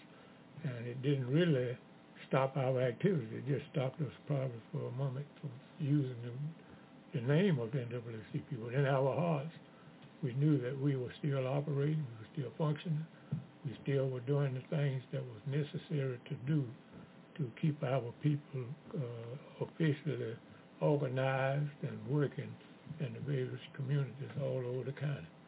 And even like I said, we may not could have operated under the name, but we still kept the activities going. We had groups like Monroe County Leadership Action Committees, Beatrice Action Committee, and various different other committees that were born out of the fact that the county and state had kind of abandoned the NAACP, but in our hearts, we still were NAACP, and our activities were still motivated in the same way that it had always been when it comes to the operation of civil rights, because we knew that things were not what they should have been, and that unless somebody stepped forward and started a movement, then it would never get there, because it was necessary that we organize and get the county memberships together, and people who were thinking in one mindset. And I'm so appreciative that a lot of other names. I don't think we'd have time to go to call them all, but in all of the communities, we had leadership organization, Monroe County Leadership Action Committee. And we had groups all over the county that work diligently to keep this movement going and to bring it forward to where it is today. I dare not mention the fact that there was, even though it was a racial problem, but I can truthfully say that there were a lot of whites, that some secretly and some openly, that encouraged us diligently, because they too recognized the fact that it was not right and that they couldn't do it, but they could support us when we stepped out there and started to moving on it. Okay. And by the way, the vice president of that first 1963, well, prior to that, vice president was Mr. H.B. Williams. Mr. Willie Frank Marshall at that time was the president. Right. I can remember from my early days of my mother, as well as a lady that passed today, Miss Easley, and some old ladies here in Beatrice. They would sell over at the community center hot dogs, hamburgers, anything that, sausage, sandwich, whatever.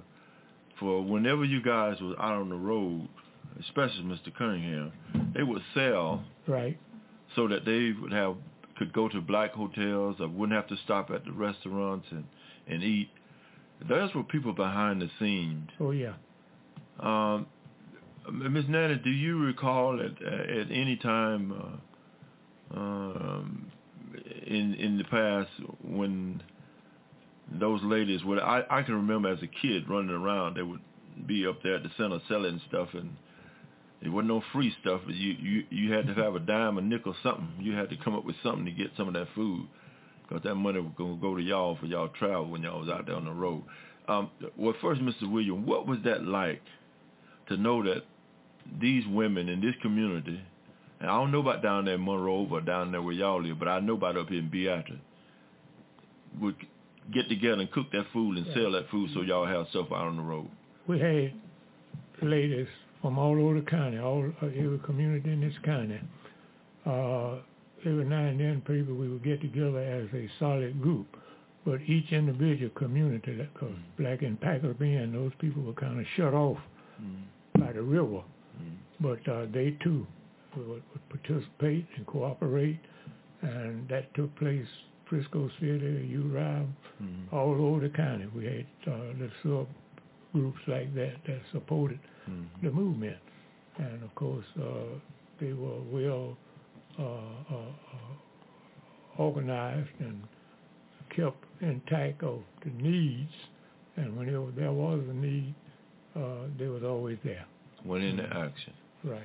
Ms. William, do you recall anything in particular, a trip or anything that sticks in your mind that really had you praying even harder when they was out there? Is there any particular date or anything that sticks in your mind that you could recall now? My job was to stay at home, take care of the children, protect him, the children. But we did have people that supported us, but they didn't want to make it public. Make it publicly because they didn't want their jobs to be taken away from them too. So it was like you said, it was a fearful thing. But we did get some support. I can remember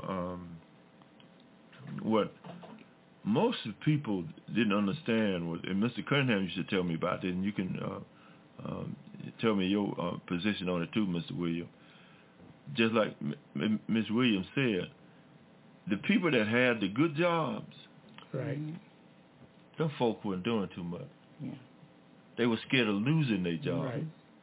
So they had to lay low. And the ones that did help you guys, they had to make that almost secret. Because Mr. Cunningham used to tell me the folks that that had the good jobs, you didn't see them folks out front. Right.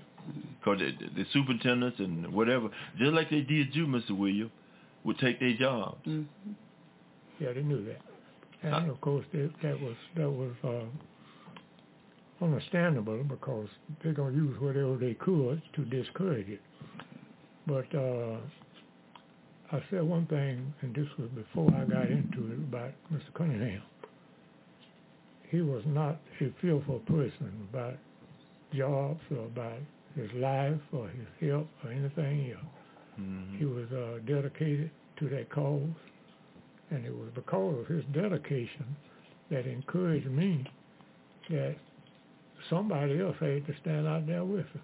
Mm-hmm. And so I made the decision to get with him and to let him help me to organize groups in the various communities. But I give him all of the credit so far as the initial stands were concerned, because it seemed to me that he was fighting the battle by himself for the most part.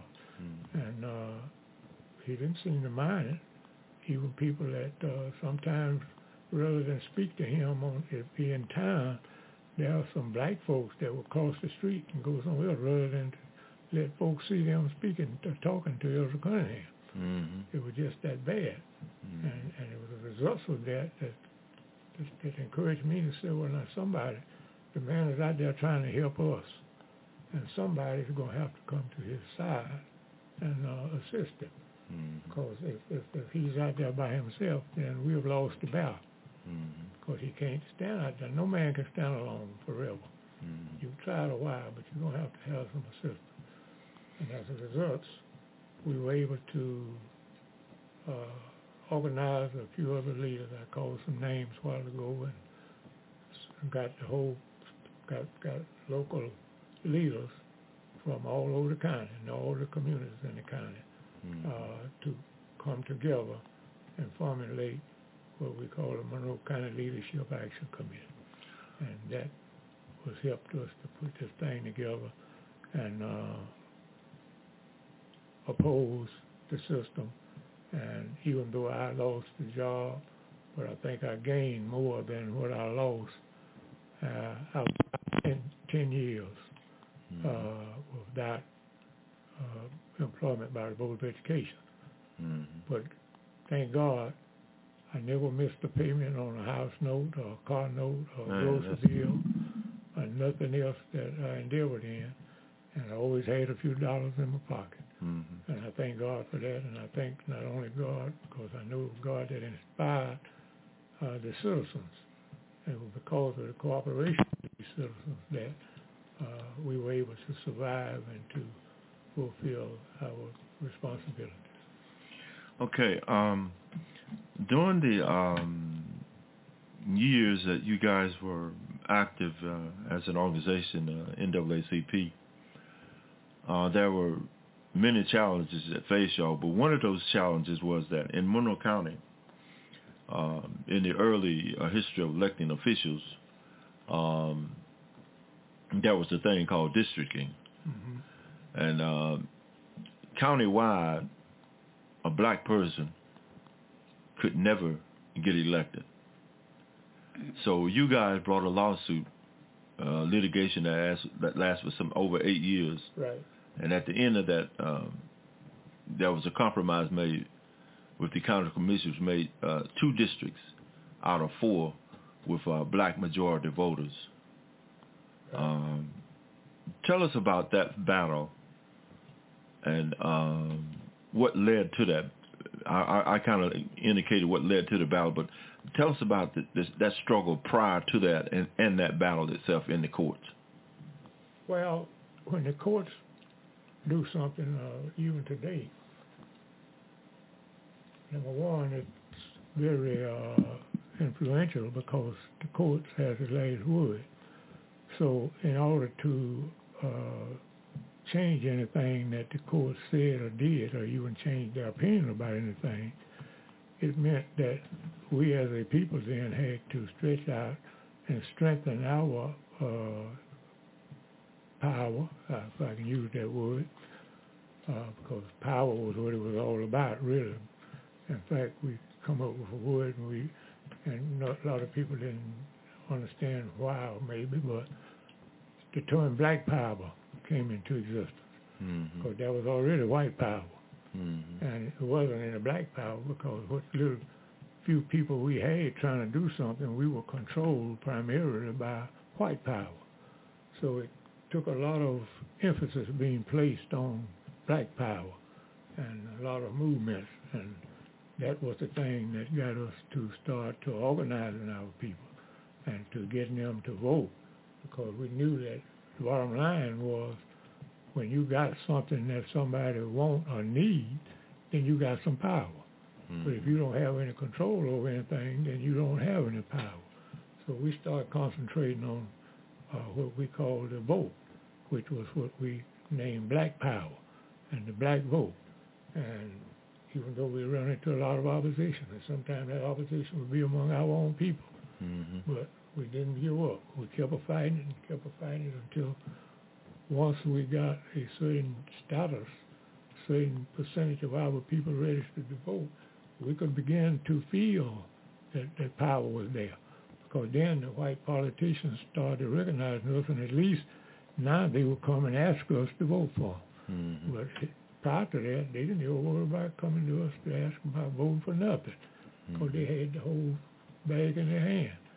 So we could feel a sense of responsibility, and we could feel a sense of power as we gradually increased our voting strength in this county and in the state of Alabama all over. And that's another thing. We come up with state organizations. See, we had local groups, but then we come up with the ADC, that was Alabama Democratic Conference, which was a statewide organization, black organization, created by Joe Reed and others in the Montgomery area. But it reached out, and all of the counties in the state had branch offices. And I dare say that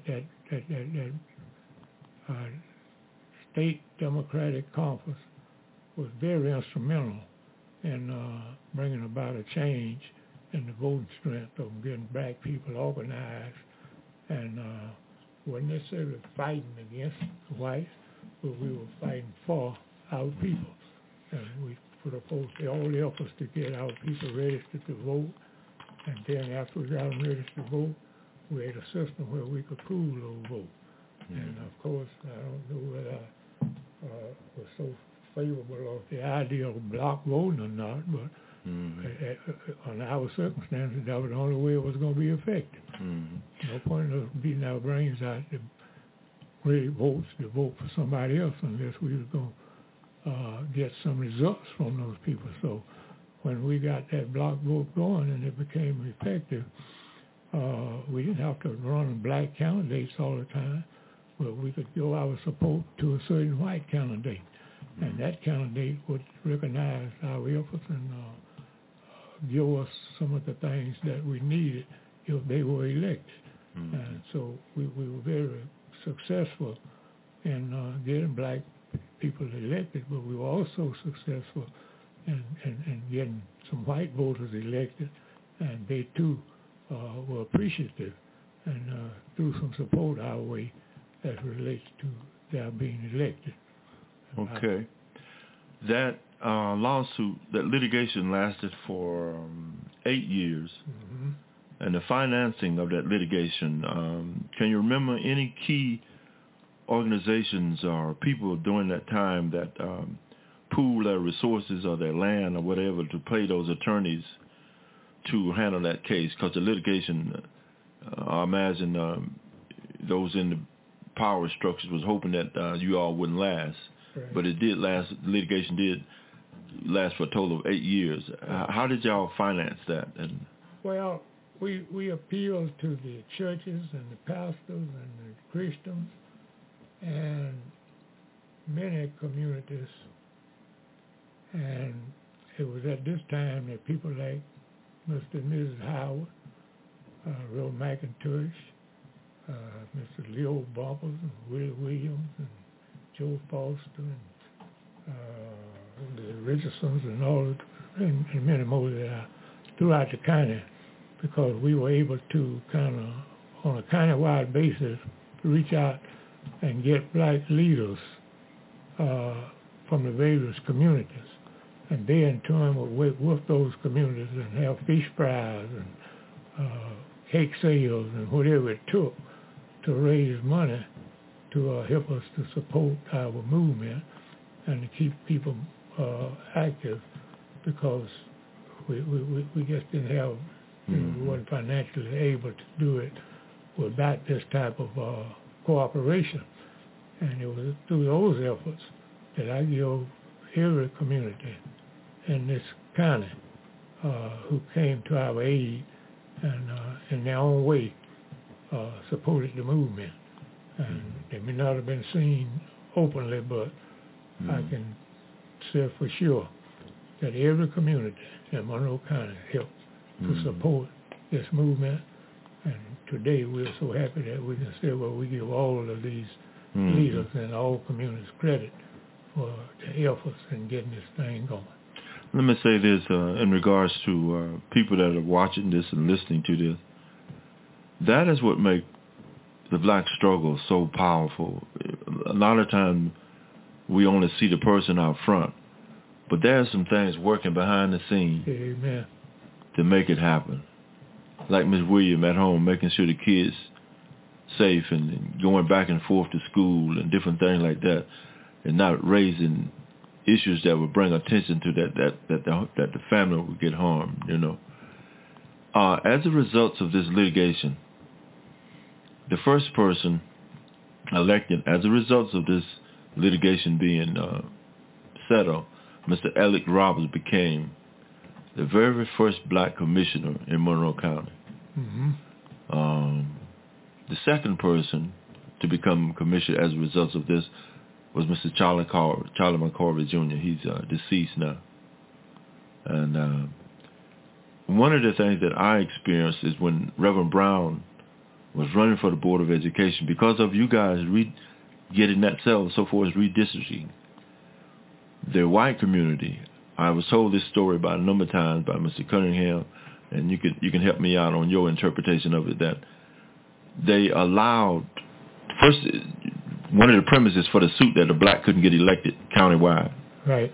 So what the white, I was told, you correct me if I'm wrong, I was told that the whites stayed away from the polls in order to get Mr. Brown elected to try to defeat the case, so that when you went back to federal court, the courts were saying, they could say, look, well, we got a black elected countywide. It can be happening. What their premises for the suit is unfounded.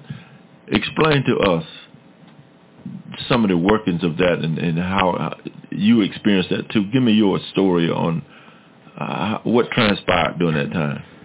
Well, I guess psychologically some things started happening. See, the white politicians had an advantage over us because they had experience in political dealings. But it didn't take us long to copycat and catch on to what was going on. And we realized that we were in a minority, but we had to manipulate that minority and use it in a way that we could block a lot of things from happening, even though we may not could stop it, but we could certainly change the manner in which it was going to be carried out. And in our predominantly black communities like Beatrice and Packers Bend, we could dominate there because we could elect all of the officials, representatives from those particular areas. And we were able to do that. And, of course, they had voices on the county boards and whatever, statewide or whatever. And when you put it all together, the black power that we said we didn't like to talk of it as such, but statewide, that black power, thanks to people like Joe Reed, Turner, and many more, I can't think of all of the names, but utilized to get that black power organized statewide. And we began to get black representatives from the state, from each districts, and to change that political structure all over the state. And then not only in Alabama, but that started taking place in all states. And we began to really feel the value of our Black Power movement because we began to put people in strategic positions that they could influence the movements.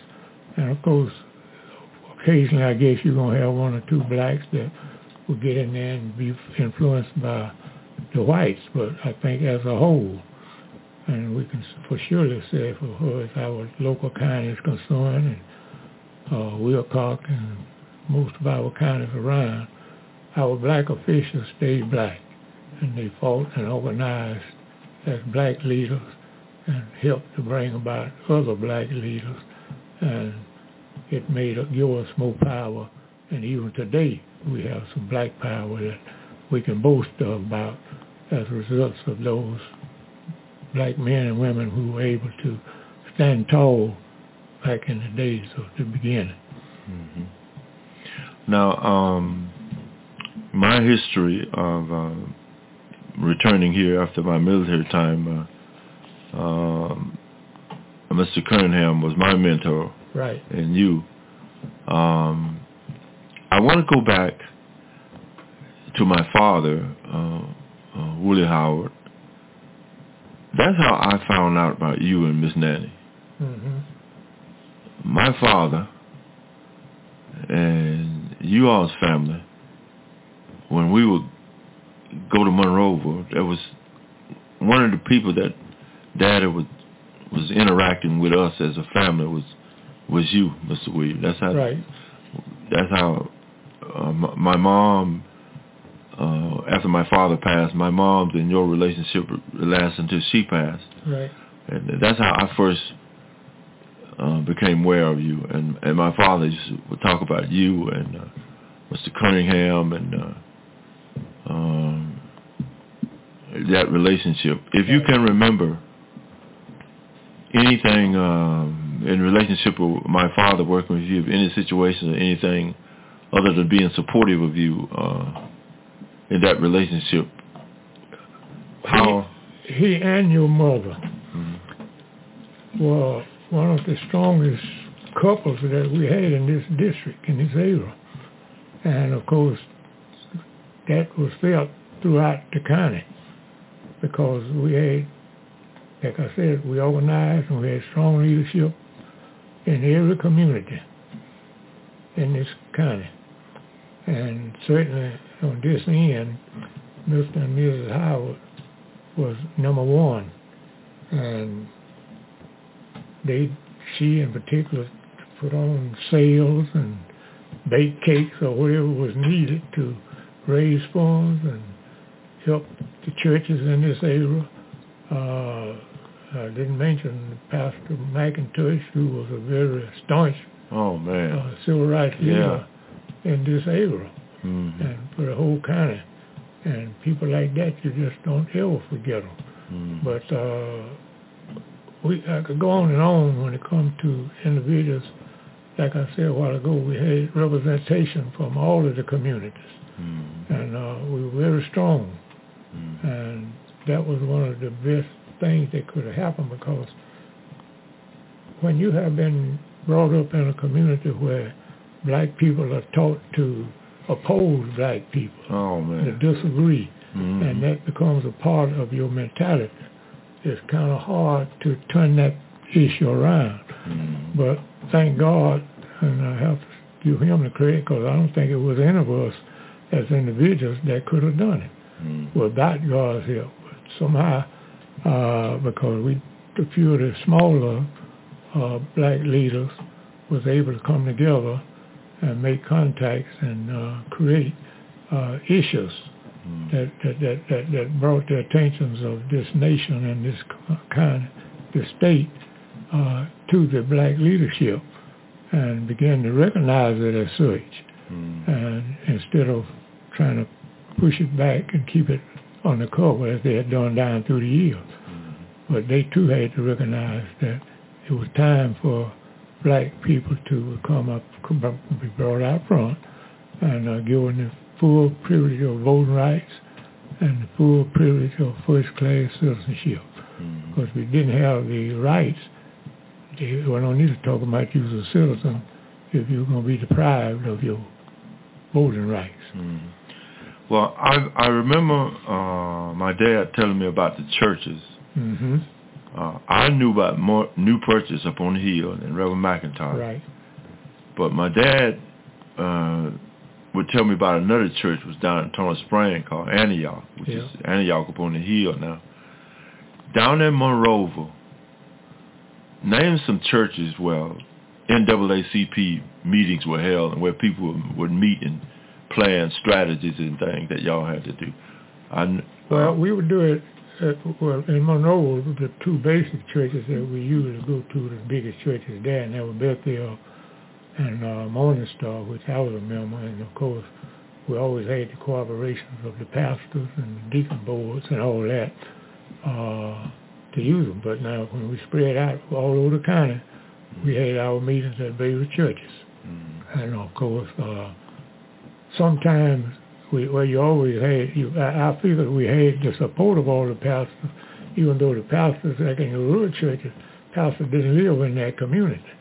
So like Packers Bend and places like that, the pastor may not be there, but we had the blessing of the pastors and the deacon boards and all that, and we were able to coordinate and get those communities to cooperate.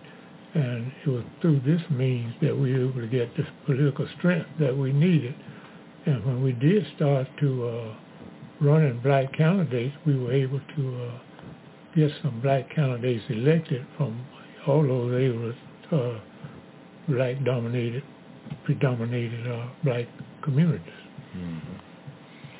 I, in my years of living here, I've reached that 70 that God promises, and I'm working strictly on grace now, according to the Bible. Right. You guys, you are how old, Mr. William? 85. And then? 83. Y'all just like me and Mary. Me and Mary 2 years apart. But think about some of the. I can remember Mr. Crawford. Mr. Crawford used to tell me about my father, and used to tell me about Mr. Bob Crawford. I'm talking on the hill. He used to tell me about my dad and Mr. Cunningham and the Klan, and he used to tell me that my dad was the number one man with Monroe Eichner years ago, so for the Klan and making sure the Klan didn't get to where they needed to get to, who they wanted to get to. But tell me about some of the situations that occurred here in Monroe County. I know about the time that they tried to get to Mr. Cunningham. You may have some recollections of that, but tell me about some of the, I might say escapes or getaways or whatever, where the Klan had planned on one thing and something else occurred. Any of them, if you can recognize them or remember them. Some of them, some didn't materialize, but there have been several indirect and behind-the-scene moves to kind of get us disorganized and discourage us from meeting and things of that nature. We've had some burning of crosses and some hood marches. I mean, I can recall when the Ku Klux used to meet over the county, the Coliseum, and of course I live right across the street from the Coliseum, and they would meet and march and come out from the Coliseum right in front of my house and go through town with the hoods on and all that kind of stuff. But believe it or not, my children, and one of them is sitting here right now, they used to go out to the road and laugh at them and wave at them and not showing no fear. They thought they were there to play with. They didn't know. They thought they were just like a Thanksgiving parade or something. And I didn't ever tell them no difference. See, now a lot of parents would go, come on back here and get it. I didn't say hide and then, I didn't say a word to them. Just go out there and holler at them all they want to. If they had a head in the can and they'd throw that and they'd pick it up and eat. But they didn't harm us at all. No, the reason they didn't harm us. No, they just did their thing. They knew us. The hooded people knew us. Sure. But we didn't know them. Well, I knew some of them. After we found out, later on. But they knew us. They knew who we were. Right. Not sure. Yeah, they played with them. I'm going to tell you, that's the first time. I'm 70 years old. That's the first time I had a laugh in relationship to the Ku Klux Klan. You should have seen it. You should have seen it, though. We didn't, you know, I wish we had cameras back in them days, though, Freddie. Take pictures of it to, I don't ever remember all the time that they had performed or whatever they done, that you saw pictures of them. They didn't. I don't guess they allowed that, did they? Because they didn't really want Monroe to know because most of those merchants downtown. Were the Klan. Yeah. They still Klan. Now my experience with them was that, and you know about the story, Mr. William. Back in that day, just like we had to get off the street to allow our white brothers and sisters to pass, we had to get out of the road to let them pass on the road because roads were just one lane. Yeah, right, one lane. And one Saturday afternoon, I was coming from Old Stall Quarter, visiting Grandma, and Miss Elliott Sadler, this lady that used to run the post office. Ooh, she could talk to you so nasty. Oh yeah. Ooh, she could say stuff to you in the post office, throw your money on the floor. Ooh. But anyway, one day I was coming from Old Stall Quarter and I was coming back, and my father had passed. Mr. Willie Howard had passed, and Mom, with some of the proceeds from his death, had went down to Ford and bought a brand new Ford truck, blue and white with a red pinstripe down the side. That was a pretty truck. But anyway, Mom would tell us, there was 5 boys and 4 boys and 6 girls, and she would tell her, whoever got a stripe on that truck, they wasn't driving that truck Sunday. So one Saturday evening, coming out from Old Stall Quarter, I could see Miss Sally, the dust that she heading toward me, coming down that 16, we call it 16 hill. Man, there was no way I was going to get in the ditch, put a scratch on that truck, and not be able to drive it Sunday. So I didn't get out of the road. And Miss Saddles had to hit that ditch. I mean, she hit it hard. And do you think, in 1964, a black boy gonna be over in Stall Quarter in them woods, helping some white woman that talk to you like a dog out the ditch?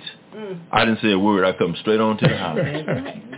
Come straight to the house. Let her handle it. And pull that truck up in there at the house. And didn't say nothing. Man, by 7:30, 8 o'clock, I imagine, I don't know who it was, but these men out of Beatrice, all of them pull up in the yard, shine their lights up in the house. Talking about, Loretta, send that boy out here that run my wife off the road. Woo! You talking about quiet in the house? Nobody there. That's the first time I heard Mom cuss. I imagine, I don't know who it was, but these men out of Beatrice, all of them pull up in the yard, shine their lights up in the house. Talking about, Loretta, send that boy out here that run my wife off the road. Woo! You talking about quiet in the house? Nobody there. That's the first time I heard Mom cuss. Mom would come out there, and she didn't cuss them, but she did cuss the road. She said that so-and-so road belonged to my son just as much. She didn't cuss his wife either as Miss Sadler. Now get out of my so-and-so yard and walk back in the house. Man, them Them cars stayed out there. I reckon they was, I don't know what they were doing, but their motors were still running, the lights still shining up in the house. And about 10, 15 minutes later, they all pulled out. You had a tough mother. She was tough. That was the first time I heard Mama Loretta Howard cuss. She was tough. But that was my experience of what they could do and what they would do to you. Oh, yeah. That was in 1964. Just one example. There's plenty of them. Yeah. Like that. They were doing a lot of crazy stuff. Yeah. Do you remember the situation with Mr. Cunningham when they was trying to get to him? Well, they was always trying to get smaller groups and sometimes bigger groups, but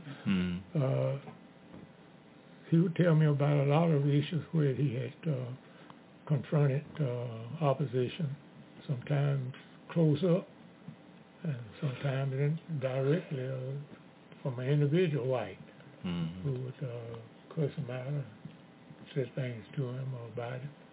But he said he just ignored it and kept right on doing what he had to do. He used to tell me about his wife, Miss Addie. Yeah.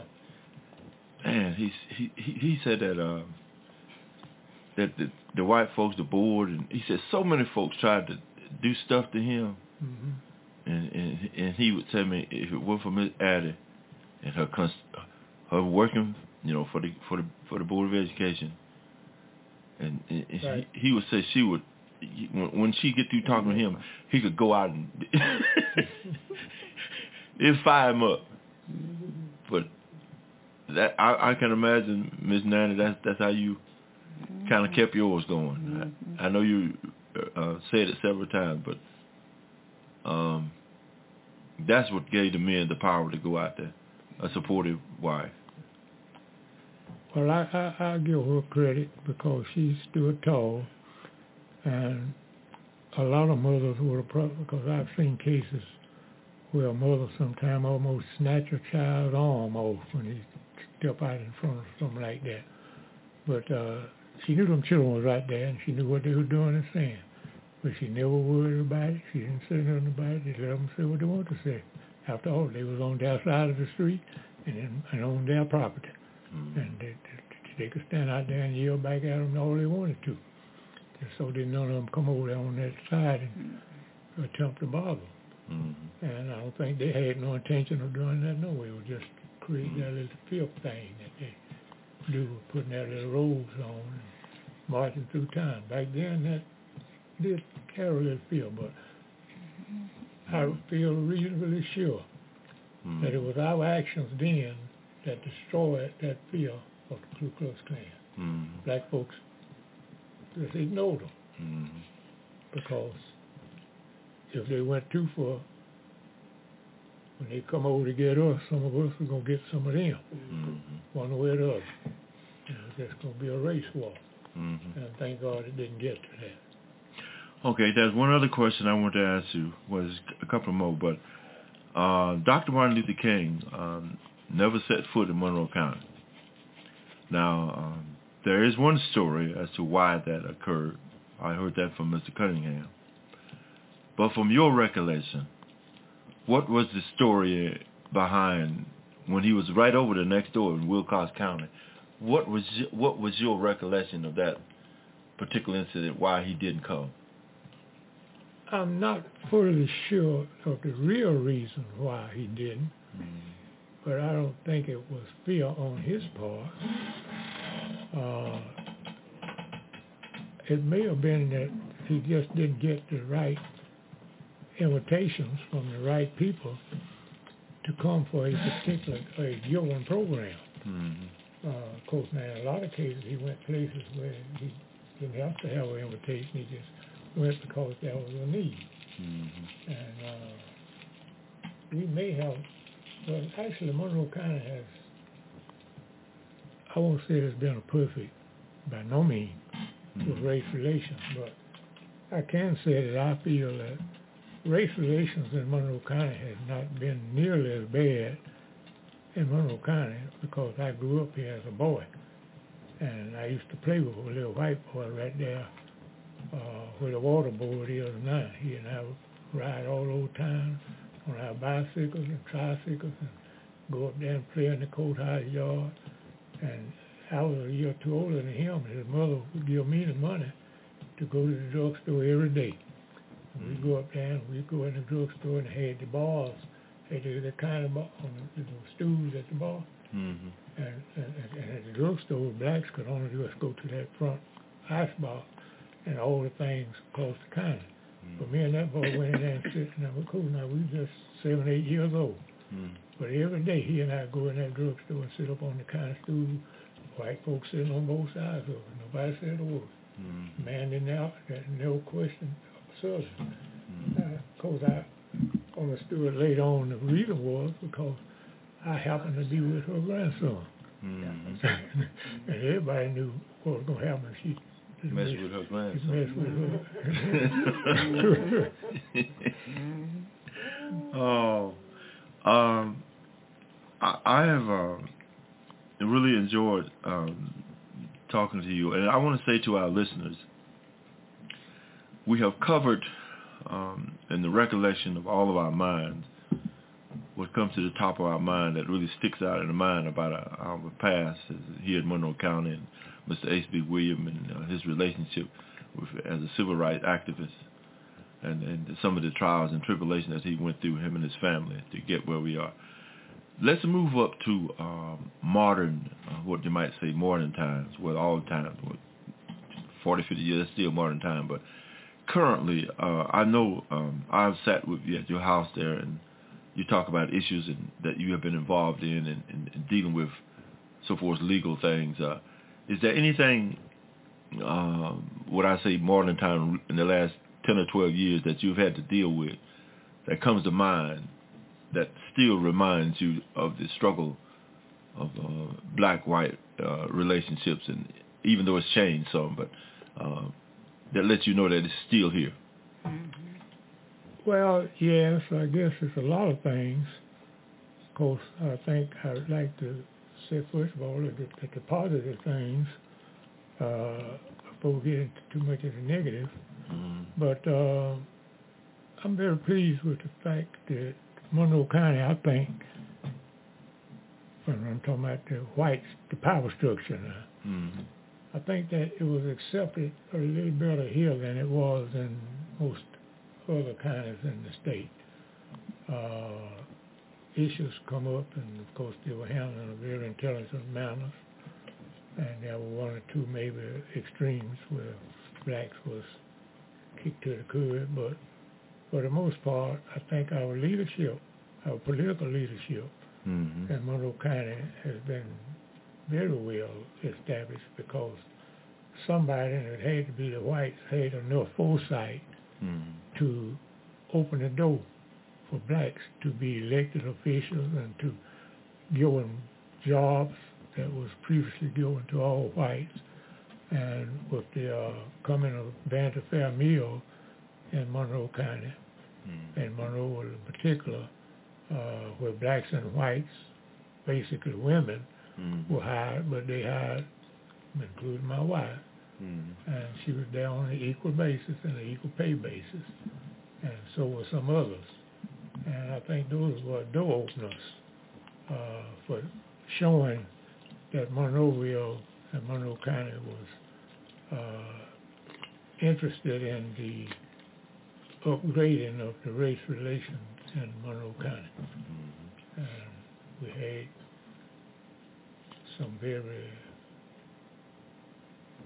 open-minded political leaders, judges, lawyers, things of that nature, who saw to it that even though there were more blacks in the courthouse than whites, naturally, but still they tried to go all out to be sure that justice was dealt in a equal and fair share. Okay. To wrap it up, you first, Miss Nanny. Anything you would like for the people to know in regards to those 70+ years, Monroe County, and race? relations? It goes way back. Freddie, I could tell you when we used to do, like you said, about race and all, you know. Mm-hmm. Ku Klux started back in, the 40s somewhere? Mm-hmm. And where the Mockingbird apartment's sitting right now, Mm-hmm. down in that area. Go ahead. It has improved itself, but we had to, like you said, go through a struggle to get there. Mm-hmm. Yeah, we went to Vanity Fair in '64, right after Christmas. I got hired, and it wasn't easy because at that time, or during that time, they refused to have more than 2 blacks at a time in the plant. Because, like, my dad worked there started working there in 1939. He was the first black at Vanity Fair as a boiler. And then they had a black woman to come in as cleanup girl. In fact, after they added the other plants, they hired more black women to clean up, and that's all they would do is clean up. But my point is that when I applied for the job, I really wasn't going to clean up or sew or none of that stuff. I wanted to be a bookkeeper. Mm-hmm. But they wasn't ready for black bookkeepers at that time, and they made that clear. The owners want us to sew. Mm-hmm. I sewed 5 years. And after 5 years, I had another child. Then I went back and I examined the garments that I sold 5 years. So I really worked there 10 years. And after that, you know, we moved on. But after, I said maybe 2, 3 years, they started hiring a lot of black women, which was needed because our people needed a job, like you say. And through all of that, they would question you about these things. Did you not know that? What y'all gonna do with your money? Oh yes, you make money out here. What y'all gonna do with it? You didn't know that, did you? No. Yes, they did. Never. What y'all gonna do with the money? They were making money. They even questioned me. And we wasn't getting but what, $2.50 an hour. And what you gonna do with that money? I said, you know what? I just want to make some money to take care of my family. Well, a lot of people worked there, wanted to build a house, they needed homes to live in and a car to ride. We didn't need that. We already had that. So our point was, like I told my husband, many days I didn't want to go because of the attitude that toward us black people. Yeah, it got better, but you know what? Through all of that, we had to do a dozen, at least a day. And if you didn't make your time, they let you go home. A lot of times I didn't make my time, but they let me stay there because I lived in town. And if those girls that, I'm just sharing this because, like, they don't know why they were still there. And some of those girls, before they left there, they were making $100 a day. And I couldn't make $100 a week. I couldn't make $100 a week. We were just making $50 a week. Every 2 weeks you get paid, right? That's $100. So it was a good thing for us. And then when they got so greedy, they started cutting the time. Sooner or later, you know, what is it? The loom place bought them out. Fruit of the Loom. Fruit of the Loom. So that kind of downgrade our people. But our people was able to get and buy and have what they needed before they shut it down.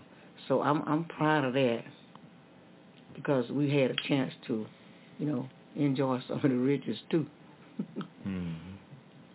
So now we still, you know, at a standstill. Our people are still struggling. Where are we going from here? How we gonna get there? You know, those are my questions. We're on welfare, and a lot of other things. But we did pretty good. I think we did pretty good after they opened the doors for us. But it was hard to get in that plant, Mr. Howard. Mr. William, wrap it up for us from your perspective of race relations here in Monroe County and how you've been blessed and how far you've come, and to this day,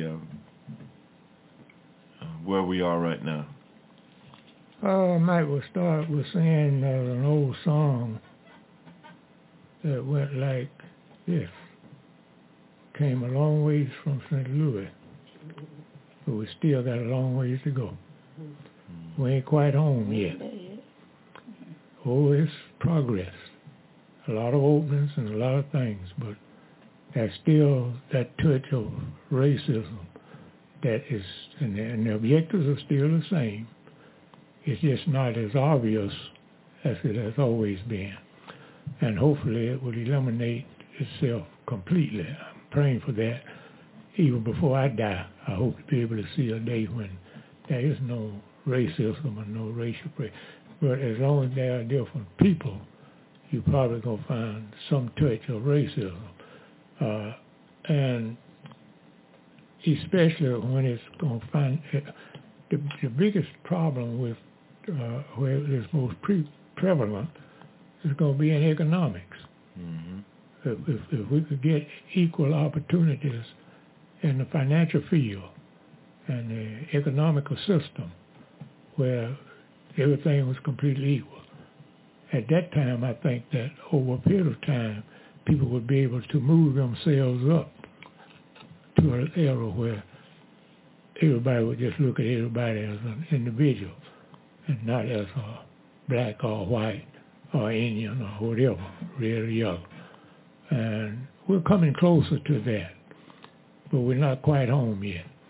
And we're still fighting. We ain't when I sit here and talk, I'm not just talking in the past, because I realize that there's a distance ahead of us.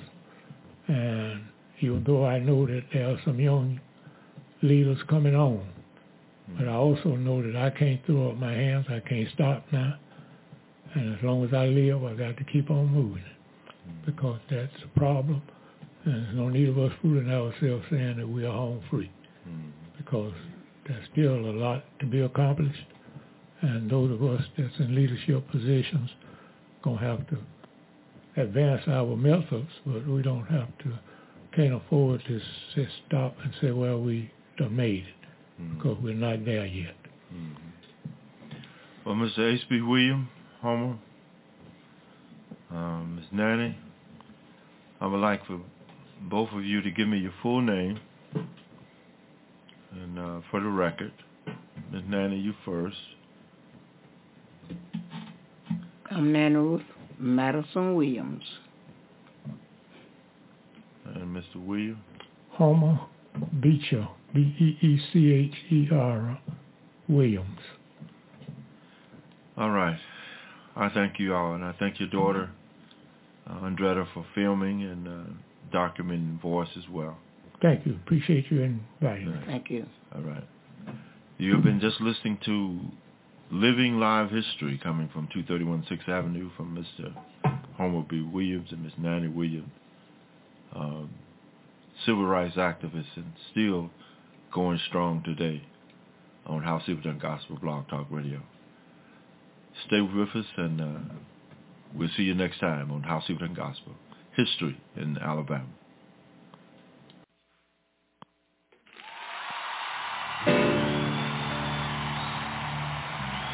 Yeah, yeah.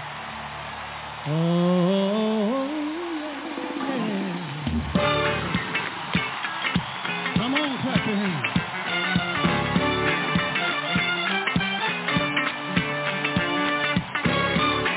Yeah, this is a little toe tapper. Come on, clap loud.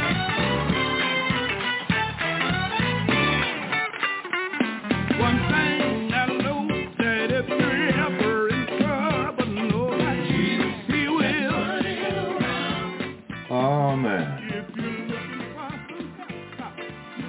Joe Lagoon and the Mighty Clouds of Joy bringing us into this portion here of House of Black Gospel Blog Talk Radio. Alabama history coming from out of Monroe County, civil rights history, that is, with Mr. H.B. Williams and Miss Nanny Ruth Williams. We want to thank you for being here with us. You can call us and be part of the conversation at 1-347-202-0317. You can just listen at 1-619-639-4634 or at 1-713-955-0464. The civil rights history and life here in Monroe County. When you're talking about turning it around, God, Jesus can really turn it around. We want to thank Mr. H.B. Williams and his wife, Nanny Ruth Williams, his daughter, Andretta, and his son, Warren Williams. And a little bit of history for you. Mr. H.B. Williams was in the first band at Alabama State University back in 1948. We have that picture posted here. Also, his sister was the first female in 1948, years later, the first female as part of Alabama State's strong marching band history. Stay with us as we talk to Miss Nanny Ruth Williams and Mr. H.B. Williams. Civil rights history, Monroe County, Alabama. Stay with us.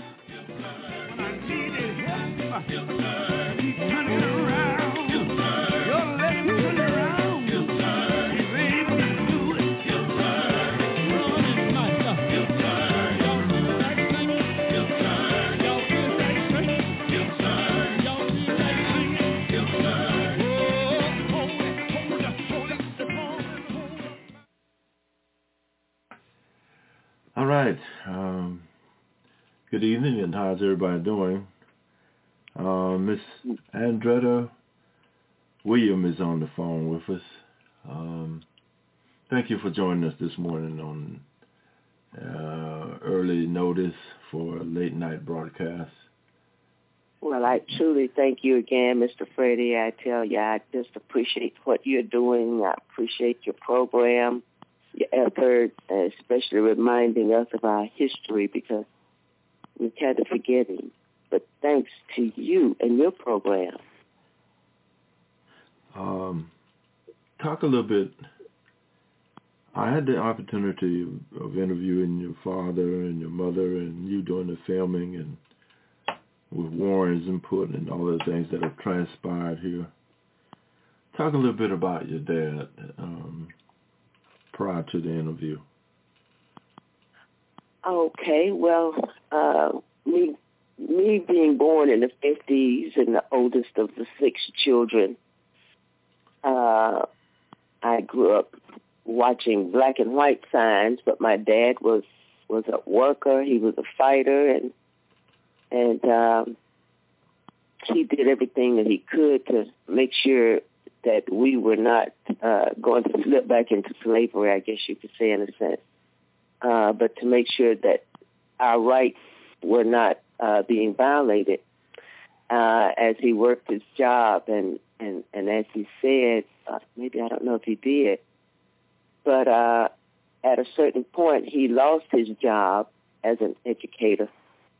And everything fell on my mom, and I guess that was probably one of the hardest times during our lives was when we had to survive off of my mom's income. My dad would get little jobs, odd-end jobs here and there, and I'm sure a lot of it had to do with the fact that he was standing up for our civil rights.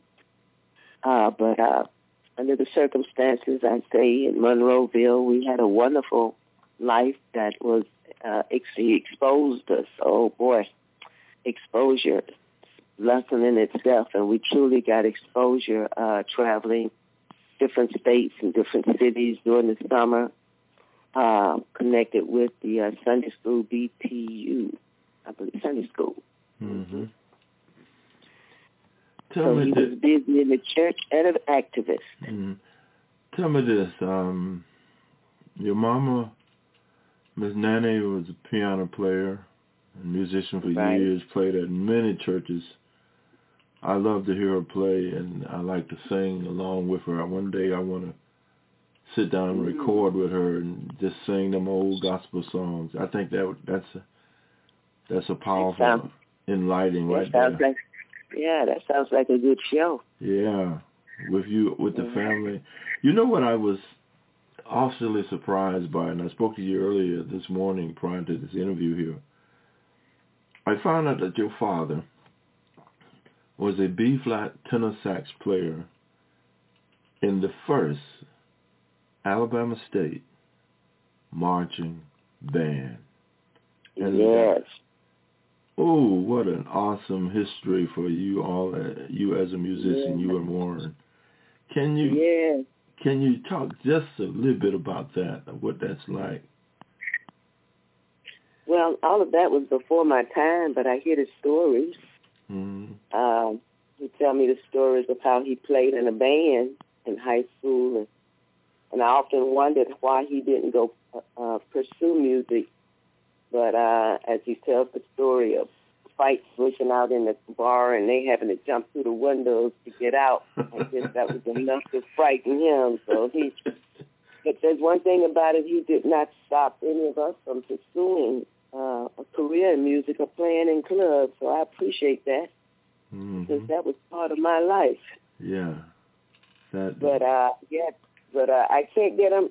When I was younger, he would pick it up and blow it a time or two, but he won't even blow it now. He says he don't have that energy. Mm-hmm. But he blows the sax, and my mom played piano. Mm-hmm. She still does. Yeah.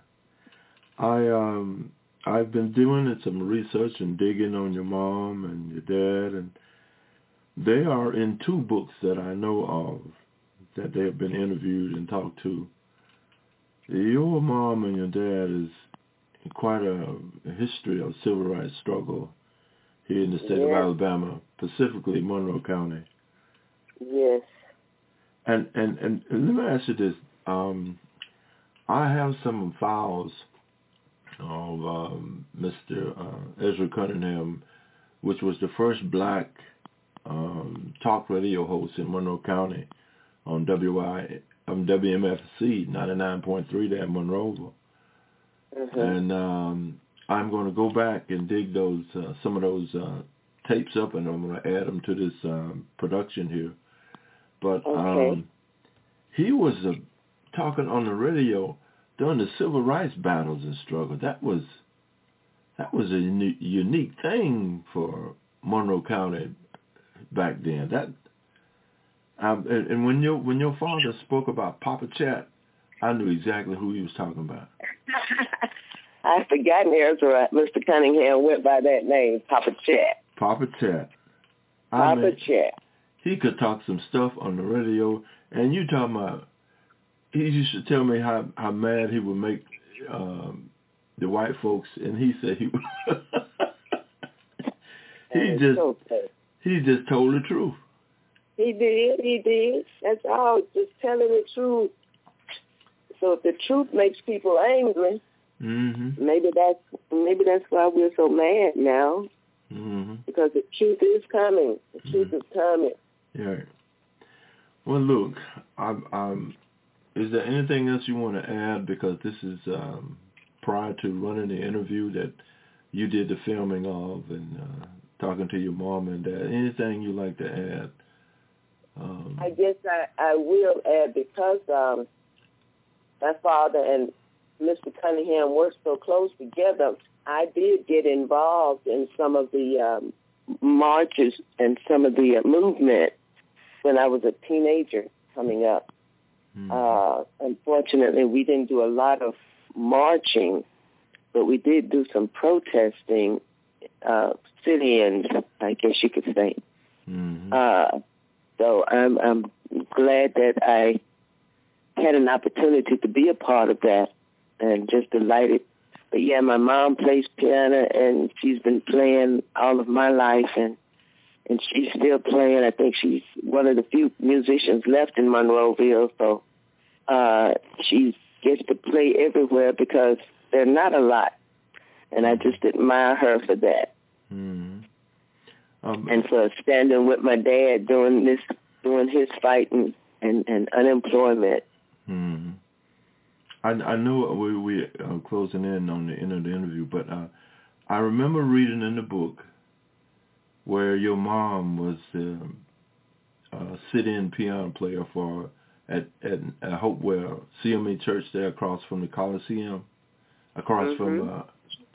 But anyway, I thought that was a powerful memory of her and her stance and support of your father, and how she was preparing for an interview for someone to come talk to Mr. William, and how she went through the process of preparing a Southern meal for that interviewer. That's powerful stuff. It is. But you know, Freddie, what's so interesting, God must see and plan, because we've gone to, we went to President Barack Obama's inauguration. Mm-hmm. And while we were there was a young man from a radio station out of Spain. Mm-hmm. And he sat and he interviewed my father for an interview that was programmed and played over there. I need to try to get my hands on it. Mm-hmm. But it's just amazing how God puts him in a place, and he's the only one of his friends left.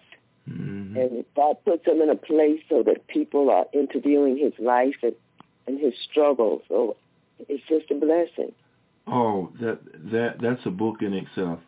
All the that's different interviews. Oh, mm-hmm. I know that's the third powerful entity of media outreach into history, reaching into the history beyond you and beyond our lives, is what he has experienced and what he has said. Mm-hmm. If you can find that interview, get it in our hands and let's add it to this documentary. Because yes, sir. I sure will. That's powerful. Yes, it is. Well, Andretta, I thank you for taking this early morning time away from your time to talk about your mom and your dad. And God bless you, and I look forward to sitting down with you and your mom and some old hymn books and recorders on and letting God use us. I'm looking forward to that. I do too, Freddie. Thank you so very much. Yeah, and oh, by the way, guess what instrument I played in the marching band? B-flat, tenor saxophone. No, get out of here. That's it. Well, I need to put you and my dad in a booth somewhere and see what you all come out with. See how much wind we can find. I'm telling you, I know, right? That would be so interesting. That would be interesting there. That's why they call it. That's why they call it a win-win. Win-win. I like it. Win-win. Well, we coming up with something here today. That's pretty cool. And your brother on trombone. Lord have mercy. And me on trombone. I tell you, win-win T-bone. Well, Andretta, I enjoyed talking to you. Me and you going to have to do some, just me and you, reminiscing about history. We shall. All we right. shall, Freddie. We shall. Okay. God bless you, all lady. Right. Thank you, and you have a blessed day as well. All right. Bye-bye. All right. Bye-bye. Man, oh, man. God is awfully good. Andretta Williams, the daughter of Mr. H.B. Williams and Miss Nanny Ruth Williams.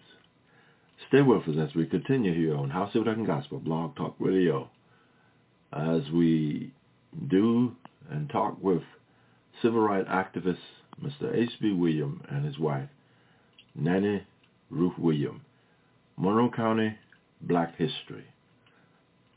We are your internet radio. House C Production Gospel.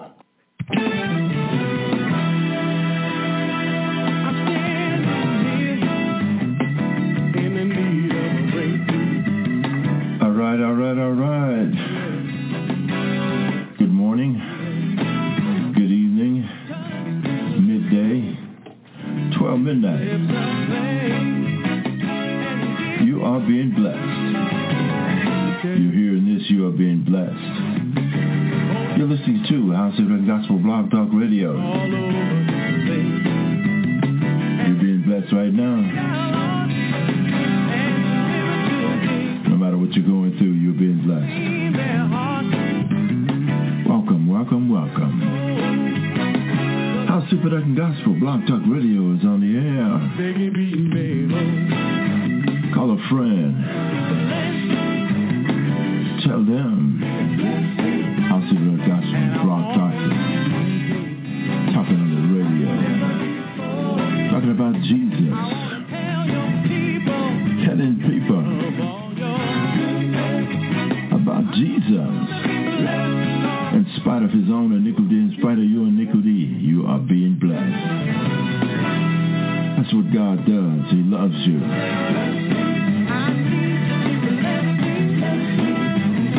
He blesses you in the morning, in the evening, in the midnight hour. He blesses you when you got problems. He makes a way for you. He's the shepherd over your sheep. He's the shepherd over you, your children, your job, your money, your house. You can take it anytime you get ready. When I think about the Holy Spirit, shower down, rain down.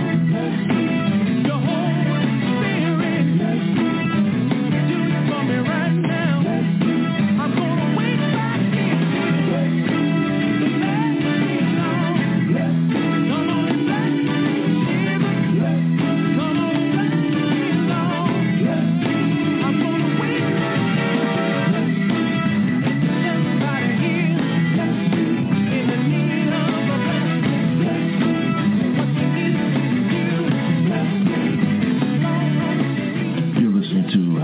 Gospel Blog Talk Radio. This is the Christian Brothers, a song called I Am Blessed. Believe me, you are blessed.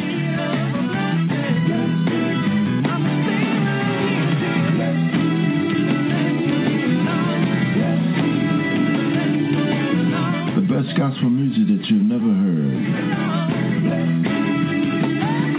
Usher you into the presence of God, where you can call on him and say, Our Father, which art in heaven, hallowed be thy name. Thy kingdom come, thy will be done on earth as it is in heaven. Give us this day our daily bread, and forgive our debtors, and lead us not into temptation.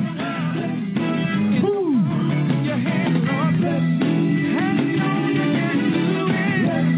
Only Jesus can do it. Only Jesus can do it.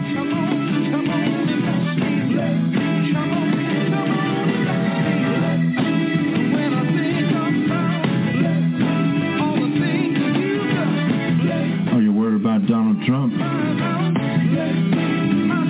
God raised him up. He raised him up for a reason, especially for America. Only God can do that.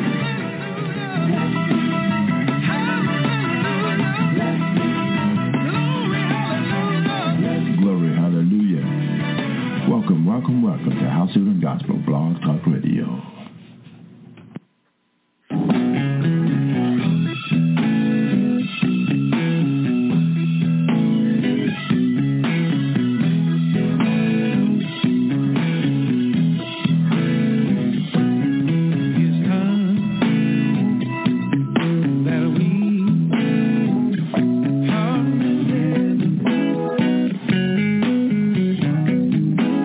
Oh, it's time